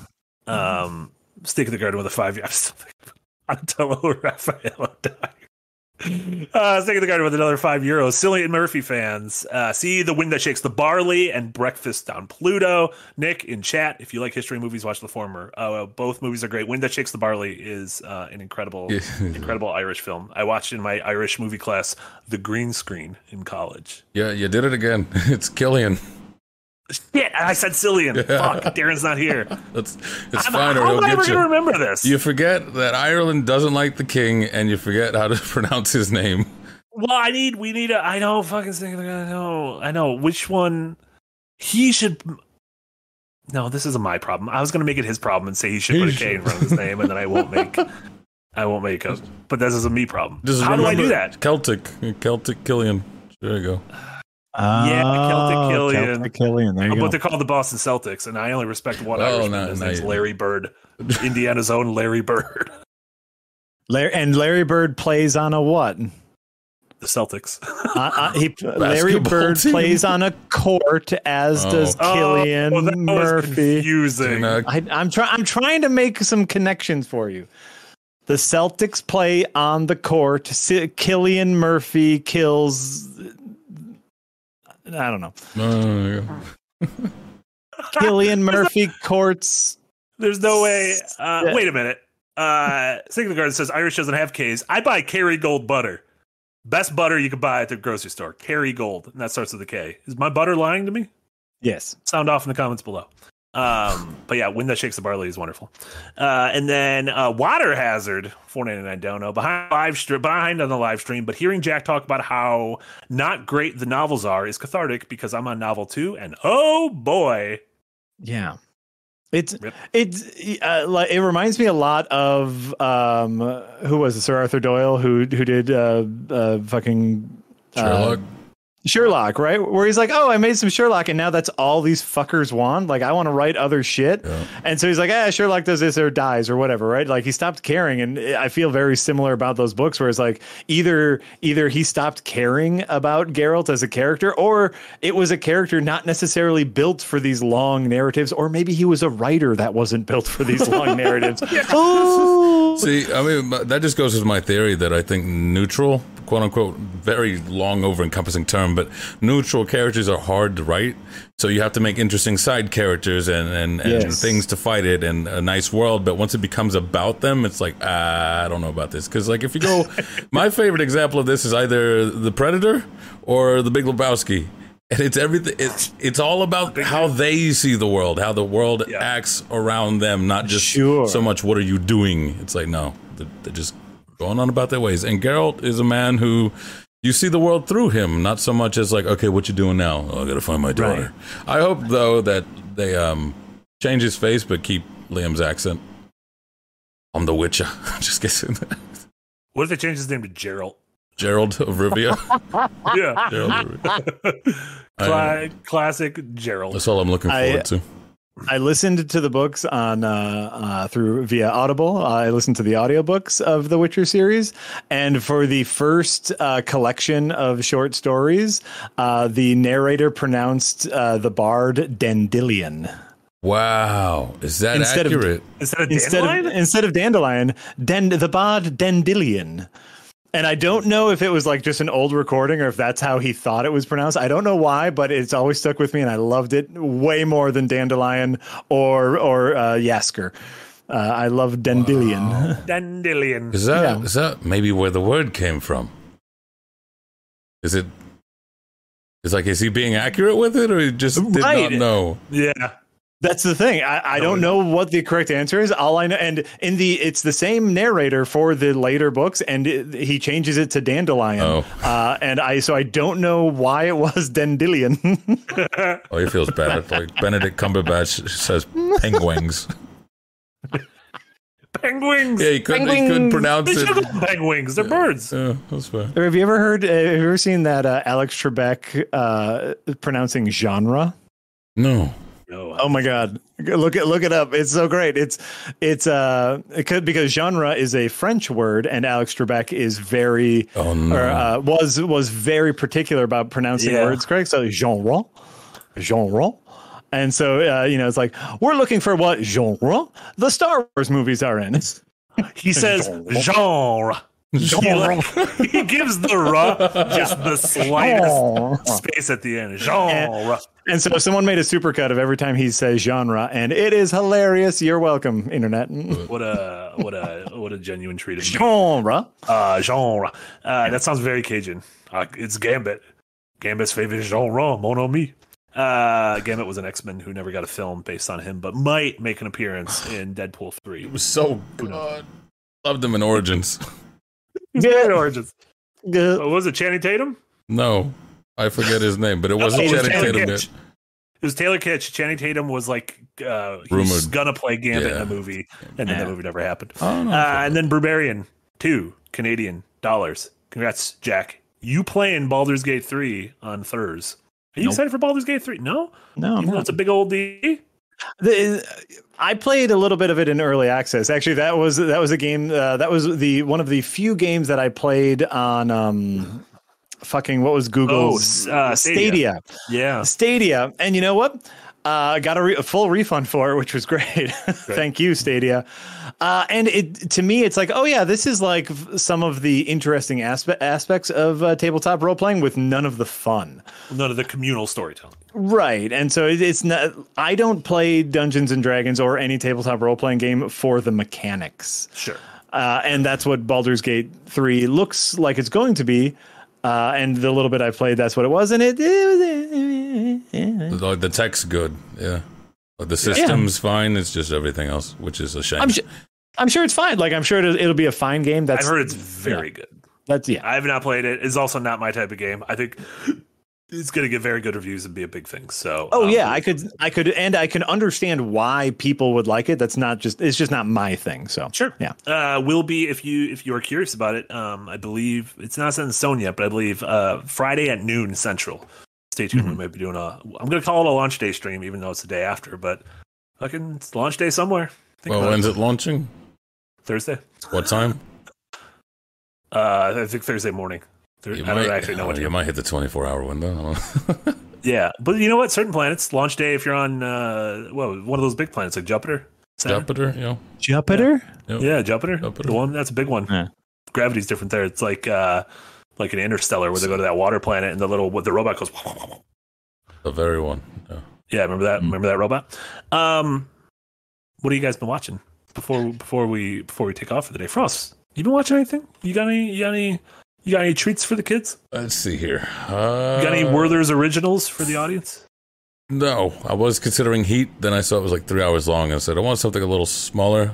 Then Darren convinced me to watch They Clone Tyrone, which is so fun. Genuinely, it's really so good on fun. Netflix. Yeah. Oh my god, yeah, it's on Netflix. It's got Jamie Foxx in it. It's got Boyega, which I was like, whoa, bro, this is a role for you. You got nothing to play around with in Star Wars. What is this? Yeah, he's got so much crazy like a range. Great actor, and Finn is like a big wet sack of potatoes of a character. Yeah, unfortunately, it plays in those vibes of like Peel and also like blaxploitation films in the modern day. And honestly, Jamie Foxx just steals it playing a very strange, very concerned pimp. Yeah. This is probably my favorite pimp role in any film. Incredible. Like, wow. Be it One Name Slickback or Gary Oldman even in, I forgot what it was called. But yeah, this is True Romance? Yeah, True Romance. Yeah, this is probably my favorite pimp in any film that I've ever seen. Absolutely fantastic, great stuff. And, really good. Way better than most Netflix original movies. Usually kind of shitty. Yeah, that's the thing there for you, isn't it? Yeah. And it does give its like very what was it? Subtleties are for cowards that Darren says. So it's very just right in your face. Subtext is for cowards. Subtext is for cowards type thing. I don't know. I like a bit of subtext here and there, but there's plenty of it layered, and then at times it will just point straight at the camera, and you'll go, oh, okay. Like, but yeah, it's pretty fun, pretty thought provoking. But then I ran across Hulu this show called This Fool, and it's a Chicano comedy. These Mexican American, but very like old school. Now they're getting older, right? They're their 40s and their 50s, and they're trying to rehabilitate in this program called Hugs Not Thugs. And so they're slowly coming to terms with like a lot of their toxic masculinity and sort of like deep-seated problems that they had as Chicanos in a younger America who are now getting up in their age. Like in, I think, episode 2, like, let's go for some putazos. We're going to fight. Let's just brawl out. Go get your homies. I'll get my homies. And as he's going to get his homies, well, like, one's got diabetes now. The other one's passed away. Oh, no. Yeah.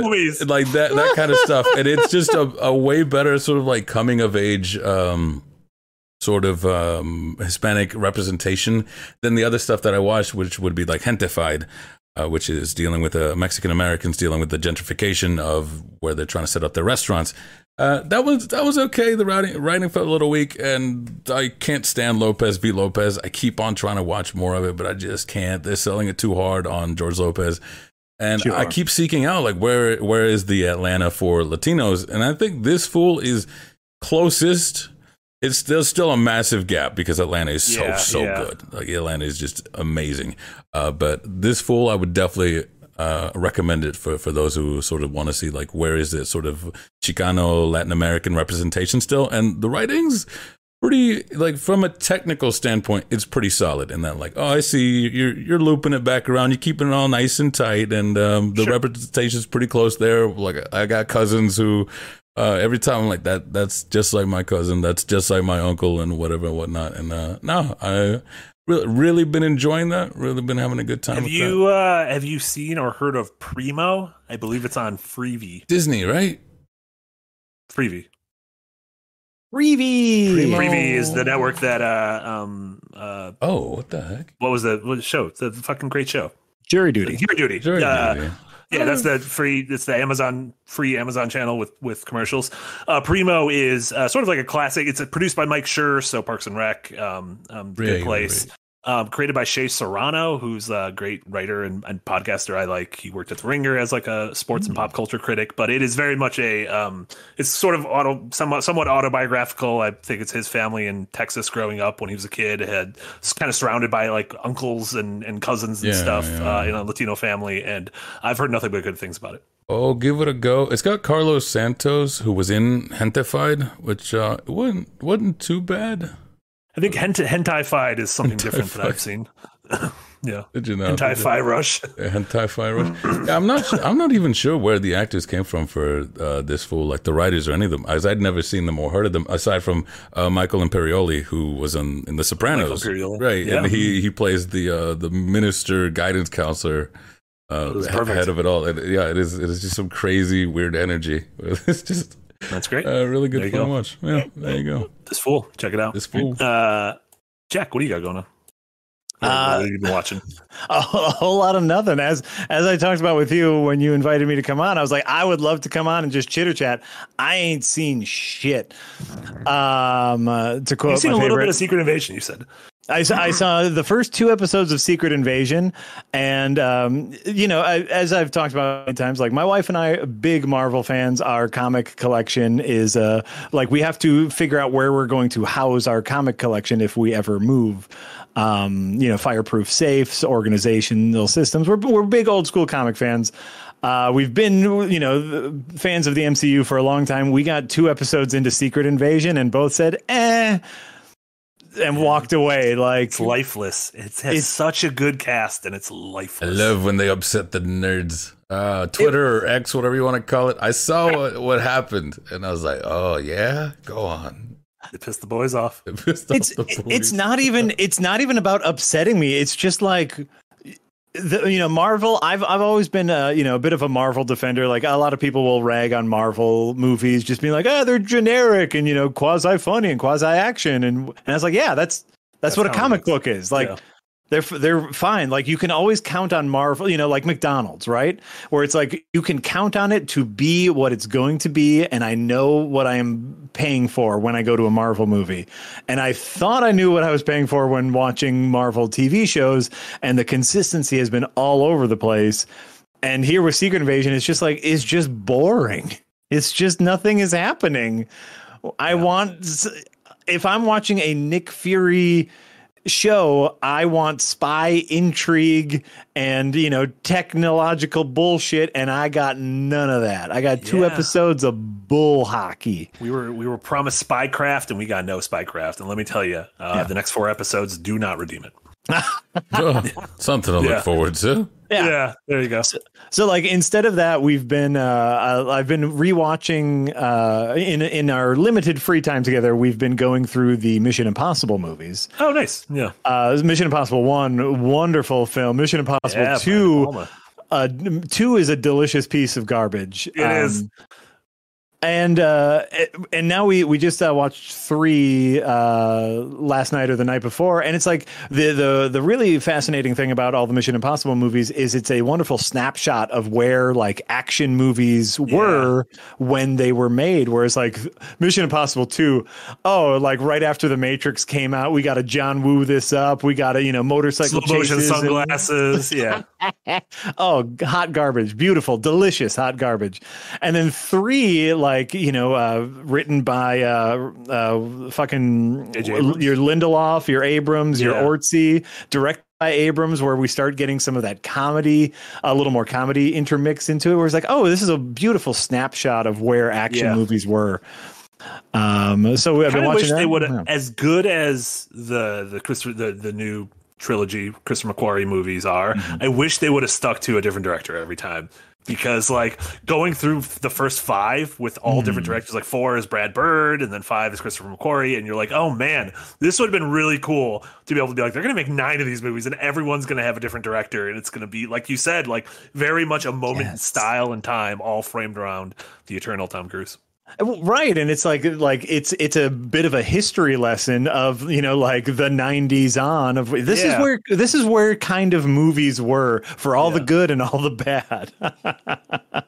They're a fun series to do. I just did a rewatch before Dead Reckoning as well. So so we're very excited to rewatch that, and we finished season 1 of Poker Face, which I know is old by now, but so fucking good. Good.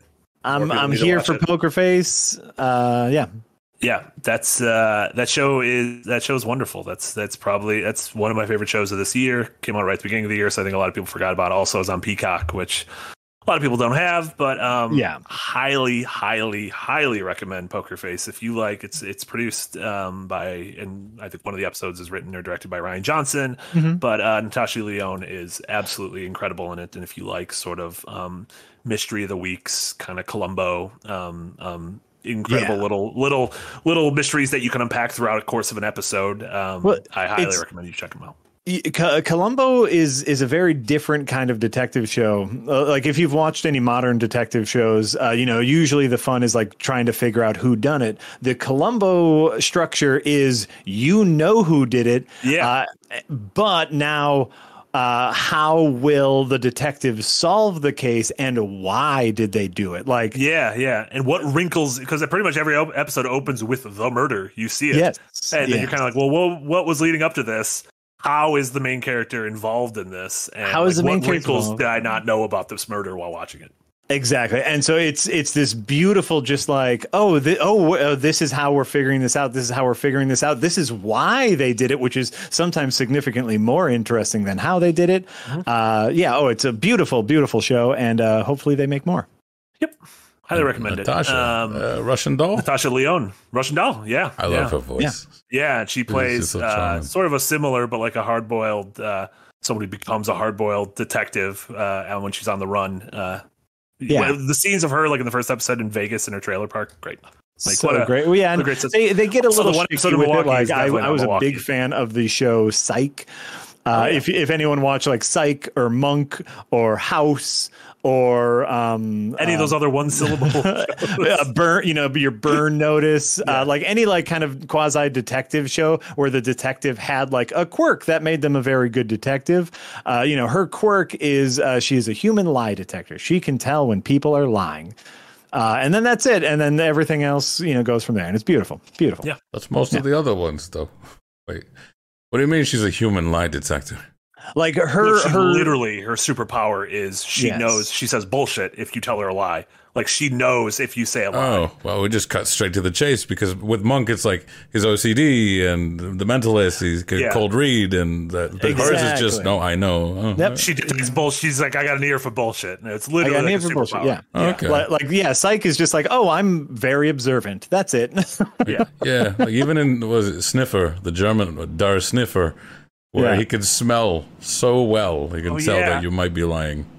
Wait, that's a real thing? Yeah. Remade in America has scent, I believe. That's a perfume.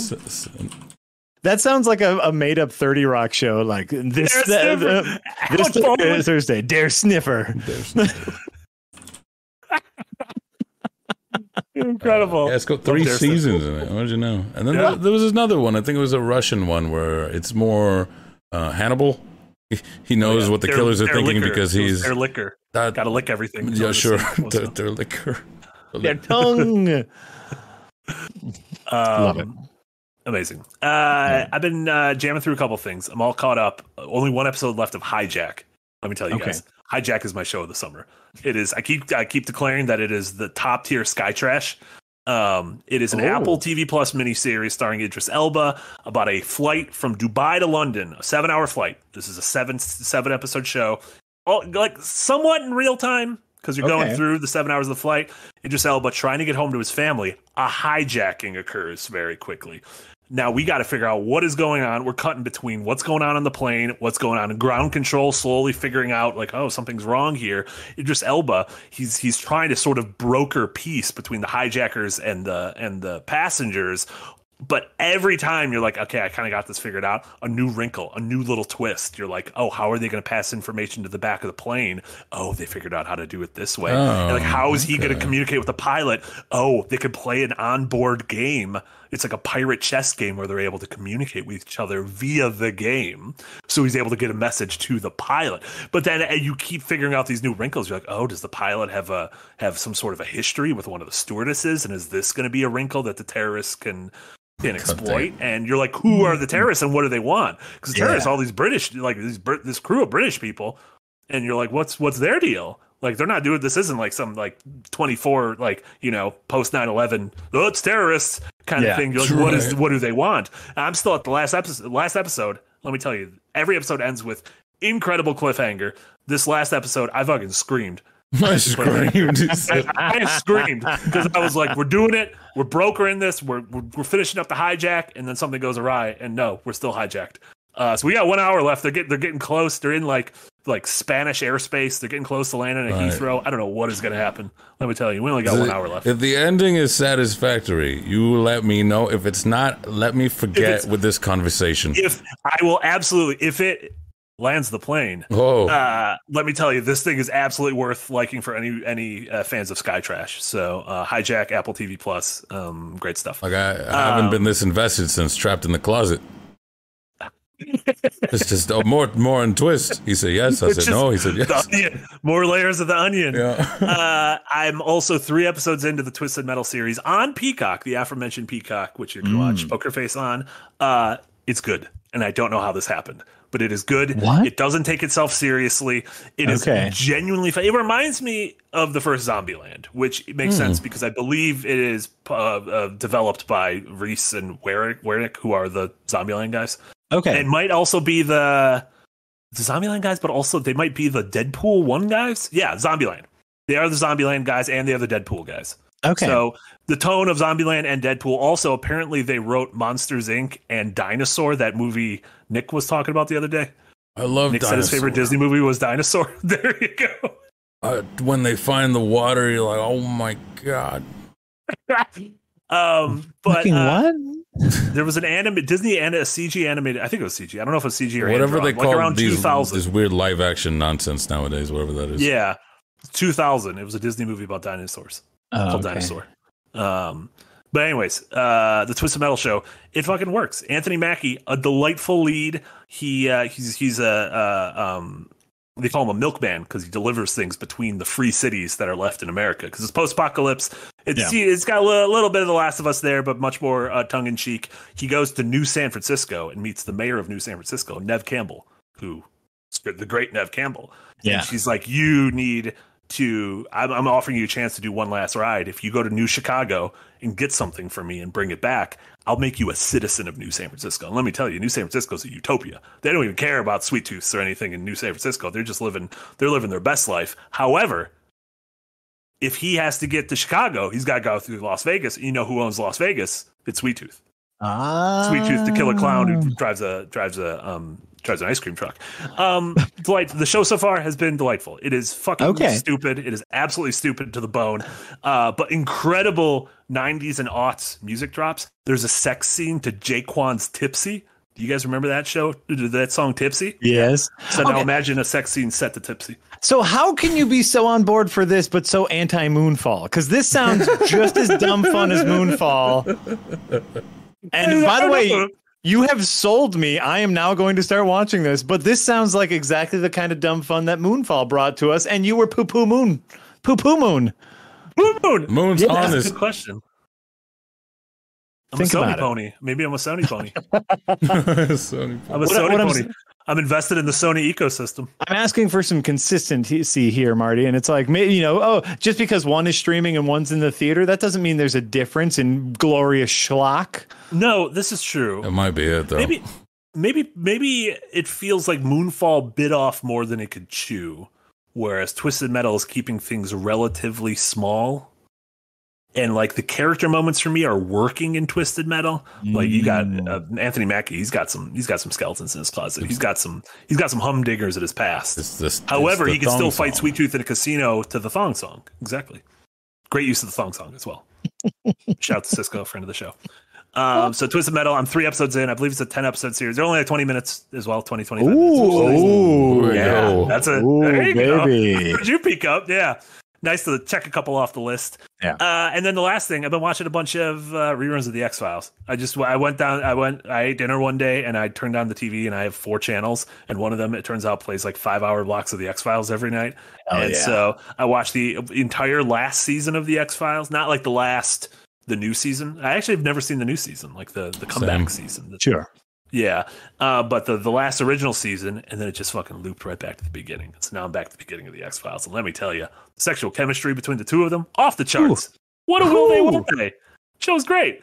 I love you get like 3 Monster of the Week episodes, and you're like, oh, this dude's weird. Then you get one episode that's all about Mulder's sister and the cigarette smoking man who's just cool. He's just smoking heaters and causing disruptions in the government at a high level. And then there's a genie. Let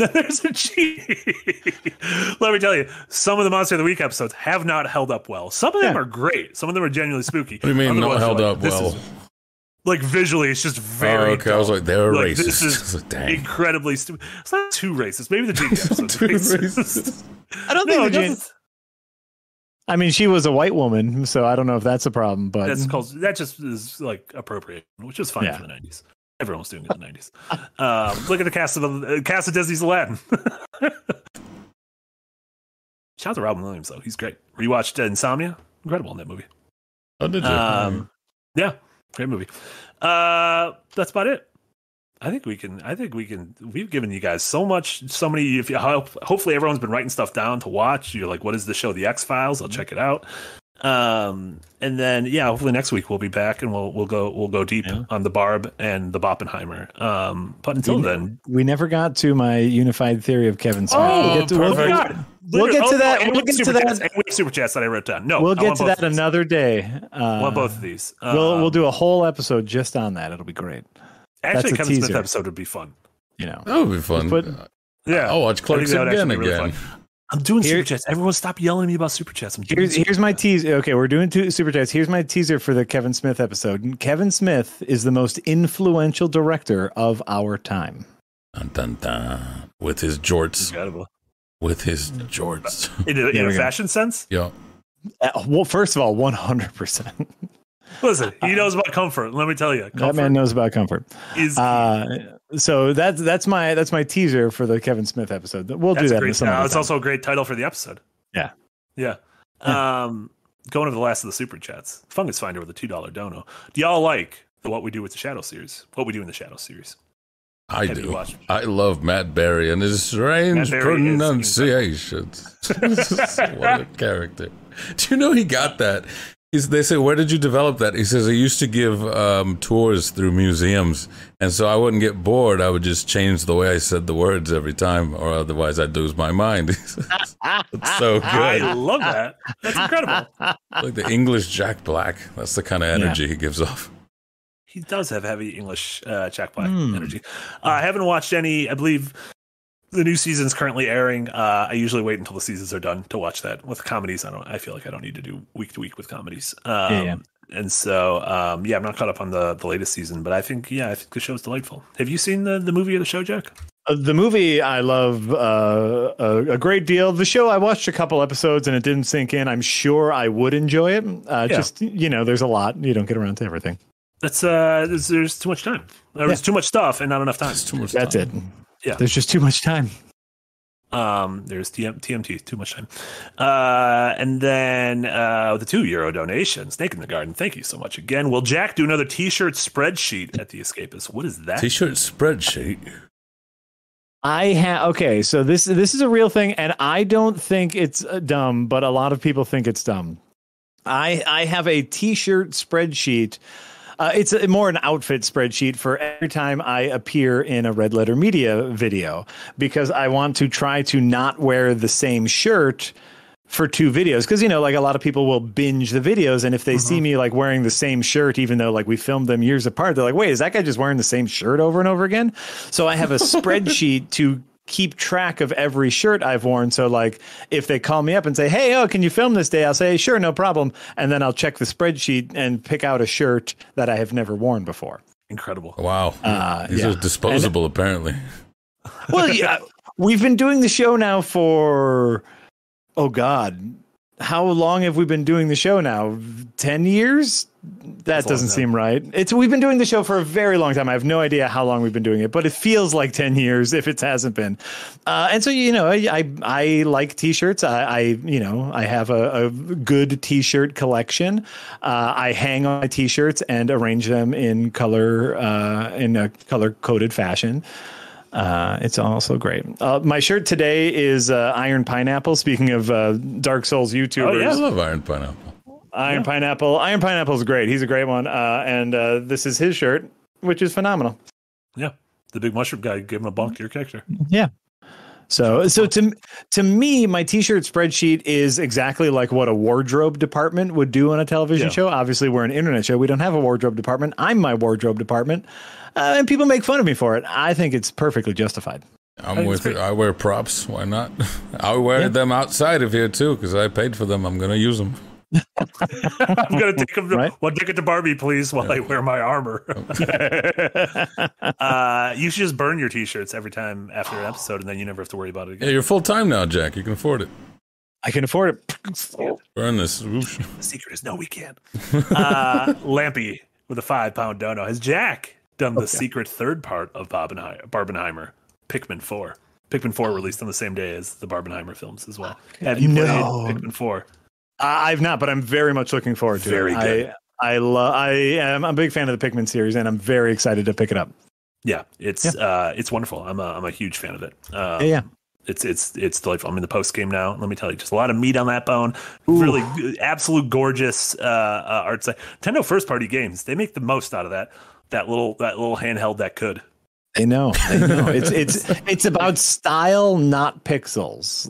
And they so going back to style, not pixels. That's TF2. That game still looks and runs gorgeously because they chose style over pixels. That's all you got to do. Boom. That's all you do. Fashion over function. Function over fashion. That's what it is. More likely. I'm not sure which one. I went the wrong order. Pure Pyro with a €2 dono. Thoughts on American Gods?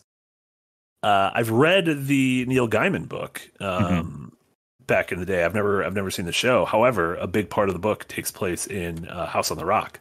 Shout out to House on the Rock. So shout out. That's all I have. That's all you have for it. I've never read. I don't know. I've never watched the. I've never watched the show. I love the book. But I know the show was all right. Yeah. See, I watched season 1, and it was like, Did you watch Sandman? No. Okay. That was a quick I enjoy Neil Gaiman as a writer. I've read a couple of his books. I've read a couple of his comics. But I enjoy him a lot as a writer. I never got into his Sandman series because I always preferred Sandman Mystery Theater, the hard-boiled noir Sandman. Oh, it's phenomenal. Get yourself some Sandman Mystery Theater, which is it's like low rent Batman. Imagine Batman, but not rich and not super into Kung Fu. They just lock him up then. No? Does he have his just parents? I know a little bit about gadgets, and I like to solve crimes, and it's beautiful stuff. What about Good Omens? I feel like that's almost a Batman villain at that point. Yeah, fair. The guy that wears the hockey pads because he can't afford proper armor. Yeah, I love American Gods simply because it was raised on fables and mythology and all that kind of stuff. Yeah. So even as Jack said, because I've not been inspired to watch season 2 yet, I still was like, you know what, this, it ticks my checklist, but even then it didn't inspire me to jump on season 2. But I love Ian McShane.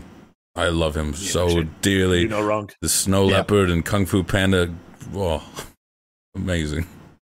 Amazing. I did not expect a Kung Fu Panda drop there, so I definitely appreciate the that. reference is legendary. Paul with a $2 dono. Thank you so much, Paul. Welcome aboard officially. Jack, Marty, are you awake? I am. What? I've been awake for multiple hours, and let me tell you, I'm going to continue to be awake for multiple hours because it's that was a pregnant pause before I am. You had to think about it. Am I? I'm here. I don't know if I'm mentally awake, but I'm here. I'm physically here. That's all you guys get from me is here. Okay, we'll take it, and we'll take it. Yeah, exactly. And then Snake in the Garden, another €2. Thank you so much, Snake. Marty, an article on Jack's T-shirt collection, please. Well, we don't dip into the fashion industry yet, do we? That's nepotism. We can't do articles promoting our own people. We absolutely can't do that. We don't dip in the fashion industry yet. We should, though. We have no fashion. This is gamer fashion. Well, yeah, look at us. Yeah. Also, Lampy with a great point. It is so funny. So we've officially crossed the time of the funding goal. And if you look at the bottom corner of the screen, it says -1 hours to go. Oh. I didn't realize. Whoa. We have to give the money back every hour. Oh, no. That's why everyone's super chatting during this, because it's an investment, because they double their chat. So there you go. Fungus Finder with another $2 dono. Marty, have you seen Chronologically Lost? I've heard of Chronologically Lost. It's someone who did a crazy cut of all of Lost in chronological order. So starting with sort of the mythology of the birth of the island, and then the slave ships landing there, and then the stuff in the 50s and everything, and then sort of like chronologically all the flashbacks, and then eventually you get to the on the island stuff. So that would be intense. Because it's not like you're cutting a single movie or even like a trilogy. That's a lot of stuff. Wait, this isn't like a YouTube video just going through the chronologically? This is an actual cut of the entire series of Lost? As far as I know, I think so, which would be hundreds of hours. Or I guess over 100 hours, probably. 100 of hours. Which is it's very intense. Yeah, Chronologically Lost. I did Chronologically Marvel up till Endgame. It was a weird thing because at some points you have to go like, all right, watch the movie and then cut here and then watch 15 minutes from this other one and then go. Like, I'm not doing that bit. I'll go movie by movie. There you go. Overzealous said spoilers for Lost if anyone cares. I feel like we're far enough away that my vague plot description of Lost is fine. I would really hope if anyone's going to watch Lost a week from now, you'll forget everything I just said about Lost. Damn you, Marty. And then SBS Guru with a €2 dono. What are your opinions on turtlenecks? I think if you could pull off a turtleneck, more on you. I do not think I could. More on you. That's what I think about turtlenecks. Sounds like you fucking college, am I right? I think turtlenecks, you moron. I've never seen a good one. I feel like turtlenecks are for people who are afraid of vampires. There's no actual fashion reason, if not practical. This is to defend from the vampire attacks. Sure. Yeah. Or to hide a bunch of hickeys because you've been doing kissing in the car. Also, my neck's way too thick for a turtleneck. It's just like... Right? And then you just like feel something on your neck at all times. I hate that. Yeah, none of me. That makes me gag. Speakeasy said keeps your neck warm. I don't feel like I've ever like triple digit heat, bro. I'm just also never like my neck is cold. I'm like my core is cold, and I'll put on a sweater, and that'll warm the rest of me. Like but it's like your neck isn't going to always, unless you are like outdoor. Like I guess I could see a turtleneck if you were like going skiing, right? Sure, yeah. But it's like, I'm gonna walk outside for a little bit and then go inside again. A turtleneck is more layers than I will ever need. That's what scarves are for, my friend. That's exactly what scarves are for. Yeah, like a turtleneck that you have the option to just bail on, to remove. Right? Yeah. Is it just a thick collar, or is it like rolled up, like a? It's like rolled. It's like rolled in on itself. Oh, yeah. It's thicker than the rest of your. A lot of times, it's like thicker than the rest of your shirt. Yeah, might reconsider then if you could just unfurl it and here. Oh, I feel like there's like a lot of anime characters that do that. They wear like turtlenecks almost up to here, and they look mysterious. Yeah, sure. I don't know why I said specifically anime characters, but I feel like it's anime. That's a Final Fantasy. Is that Final Fantasy 6? Like the guy with the big collar up here with the big sword? I think that's 10. Orin? Oh, it could be 10. Yeah. Also, it could be literally any number of Final Fantasy games. If we throw a number at them, someone's probably wearing a weird scarf or a turtleneck. See, I'm with Becky, our lovely SEO manager. Turtlenecks are only for the men in Hallmark movies. Like, that's where I saw turtlenecks in Hallmark movies and Tyler Perry films. And bad wigs. That is so accurate, by the way. Like, how do you convey someone is like elegant but also functional? Turtleneck. Also, how do you convey that we're filming a winter scene in Pasadena? Turtleneck, but this is supposed to be like Cleveland in the winter, so just wear a turtleneck and you're fine. That is really funny. I have never that lit every visual sense memory of every schlocky Hallmark movie I've ever seen is man in turtleneck. Yeah. Do they make Hallmark movies that are also like kind of spooky? Like in October, because they always have like Christmas movies in December. They should make spooky Hallmark movies where it's like, I fell in love with him, but he's a ghost. I would watch that. Yes. Yeah. Is that too spooky? That's the time traveler's wife. Time traveler's wife. Yeah. I fell in love with him, but he's time traveling. Yeah. There was also that movie with Amelia Clark of Secret Invasion about it was the Last Christmas. Came out a couple Christmases ago. Last Christmas. You also might be thinking of, was it Cabin by the Lake? No, you're thinking of The Lake House. The Lake House. That is. Yeah, you're thinking of the Cabin in the Woods is a spooky film. No, I'm thinking Cabin by the Lake, but Cabin in the Woods is spooky. Cabin in the Woods is spooky. The Lake House is the one with the time traveling mailbox. Yes. Yeah. So two people are like pen pals because they're at the same lake cabin in different points of time, and they can like leave letters for each other. Okay. Yeah. I guess I think you could technically say it's a time traveling mailbox, but yeah. Oh, well, this wasn't spooky, but this was time traveling. A Christmas Night is about a night that time travels forward, and falls in love. Like a like a King Arthur, like a King Arthur night. Yeah. Oh. So it's kind of spooky, and it does involve a witch. In fact, like it's actually a little bit of a fascinating premise where a witch wants to take over a kingdom. So she makes the knight time travel to the future, so there's less people to defend a kingdom. So kind of spooky. Yeah, that's definitely kind of spooky. Yeah. Kind of spooky.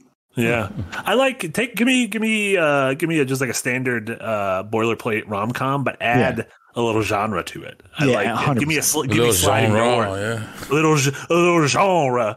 Yeah, like a sliding doors where all of a sudden we got a multiverse here. Yes. Gwyneth Paltrow's life is like if she makes the train or doesn't make the train. Oh, shout out to sliding doors. And then our last super chat, possibly Lampy with a 2-pound donor. Thoughts on turtle necks, like the necks of turtles? Oh, seem cute. Kind of creepy looking. Yeah. Donatello died while someone was fucking his turtle. Not the tastiest. Oh god. What? Oh, so that's a callback. That's a throwback. That's a callback to actual Donatello and not Donatello the Teenage Mutant Ninja Turtle. I'm not going to spoil the movie. I'm absolutely not going to spoil the movie. I would never do that to us. Also, I've seen it a couple times. I didn't watch the Loki season 2 trailer because I'm going to watch it because I liked season 1 a lot. So it's like, I like season 1 a lot too. I don't watch trailers for things I know I'm going to watch. Yeah. They have to deal with the Jonathan Majors of it all, though, which is going to be interesting. Very. Oh, you know what? That's a movie I saw recently. I finally saw that Ant-Man's. Oh, I thought you were about to say The Flash. It's like, speaking of convicts. Oh, I saw that one. No, I saw that Quantum Manias. Yeah. And holy cow, like that was it was kind of boring. Yeah. I liked when all the babies fell out of the building. Like, okay. Like, I know that's the general consensus of Quantumania, but like, it's really like for all that happens in that movie, it is shockingly boring. Yeah. See, that's what I thought of The Flash, where I went, you know what? They could have recast Ezra Miller this whole time, but was it DC just going, no, this movie is so great, we have to keep the actor. I figured it would not be. Grant Gustin. Yeah. He played The Flash for like 10 years on the TV show. He seems fine. He does less crimes. We would have all loved that. Those of us who watched The Flash, we would have loved that. We're Gusto for Gustin. I genuinely thought Bustin for Gustin. This is the pile of shat that they decided to die on. It's like, well, yeah, it's gonna be rebooted anyways. Tell me when it gets good. Yeah. I think James Gunn secretly wants to bottom out the DC at such a level so that when his Superman movie comes out, even if it's just good, then it's gonna seem like the greatest film ever made. It's so amazing. Like already, that's the bar they need to hit. Is just make a movie where the narrative makes sense and the good guy wins and is happy about it. That's all you need to do. That's all it takes. Yeah, Hancock did it. We can do this. Hancock did it. Anyone could do it. If Hancock did it, you could do it. Right. Paul, $2 dono. So do we hate money now? I love money. I'm a big fan of money. I use money a lot and enjoy it when I have it. Yeah, I like lighting. I like lighting my heaters with money. I set a dollar bill on fire and then I light it, and then when the person turns around, I'm like, oh no! I tamp it out really quick, and I'm like, oh no! Yeah. Don't you have asthma? I do have asthma. I also don't smoke heaters, so I just like talking about smoking heaters because I think it makes me sound cool. Fair enough. Yeah. And then Lampy with a £5 dono. Jack, did you finish Tears of the Kingdom? Or are you still exploring every rock? Oh yeah, finished it, loved it. Many an hour. I got all the shrines. I got all the little underground glowy seeds. I did all of the monster hunting quests, which means I did I fought every Hinox. I fought every Rock Talos. I fought every Gliak, and got the little medals that you get from the guy. Like, oh, but you fought them all. Here's the little medal. They're gonna come back in the Blood Moon anyway. So. Does your medal go away in the Blood Moon then? You got to do it again. No, it's not. So, 100%ed it, and I loved every goddamn moment of it. Every single goddamn moment of that game, I loved. It's a good game. Such a good game. 2023, we got some good games. Yeah. Speaking of good games, for us, you're going to be back in an hour alongside Nick, streaming a good game called Dark Souls 2. There are Dark Souls, yes. Yeah. Watch Nick's inaugural run of Dark Souls 2 continuing at 3 p.m. Central in an hour. What else do you have going on for us? I see here. Cold Take released yesterday, where I'll take a stand for the small games of all time. You're fighting the good fight. Viewfinder. I am, absolutely. Yeah. As I say. Jack, have you played Viewfinder? Are you looking forward to Viewfinder? No, I'm not looking forward to. I'm not looking forward to Viewfinder, because it looks too similar to that other game where you move the pictures around. Superliminal, and I didn't care for Superliminal. That's not a genre. Probably watch it. Yeah, so there you go. Your genre. That's my genre. I enjoy. Puzzle games, I am okay with. Going back to Tears of the Kingdoms, when I get to choose how I solve a puzzle, it's just a little extra. I've heard you can do a little bit of that in Viewfinder, where you can here's the mechanic, now work your way around it. But it's we'll see. We'll see. Yeah. So we got that one, and then early access members, you guys get to see the new Stuff of Legends. The first one was my biopic. The second one was generic fantasy. This one is my heist. I watched a lot of heat for this one. Got a heist movie. Hell yeah. You're getting a Stanley Kubrick oeuvre of movies. You're never settling on a single genre. No. Constantly bouncing. Darren keeps saying my Fablemans. This is where I start. My Fablemans. This is your Fablemans. Yeah. And as we are working on the next one, with no spoilers outside of theme, just is spooky. A little spooky. A little beautiful. Yeah. Finally. So it's like those Hallmark movies we keep wanting. Oh, I should put a turtleneck in it. No. We can't animate that. We can't. That's too hard. And then, are you gonna be back this weekend with Will streams? Should be here or is Amy back? I don't know when Amy's back. Amy's not back until Sunday, so Friday it's still gonna be Will and I on Childhood Classics. Saturday we're gonna be we might be doing Redfall co-op. Funny enough. Wow. Yeah. All right. Yeah, because we're working on the stream called Better with Friends. I was like, let's play some good, funny co-op. Let's play some garbage. Let's really just put it to the test. Better with Friends. Yeah. And then Sunday, depending on if Amy's back or not, you're either going to get Will and I on some other co-op shenanigans, or it's going to be Amy and I on newly released. Perfect. And we'll see. Or Will and Grace. Beautiful. The hit sitcom. It probably won't be Will and Grace. Jack, what do you have going on? Everyone can watch Adventures Nigh Season 3, Episode 1 right now. That's right. Our first episode, live we keep saying live, but it's our first episode of all of us in person in the same room together, which hopefully, I know while editing it, the joy, at least for me, jumps off of the camera of just all of us being able to play in the same room together. Episode 2 comes out for early access members this Saturday, and that's when things they get going on their journey. Oh baby, it gets real goofy real dang fast.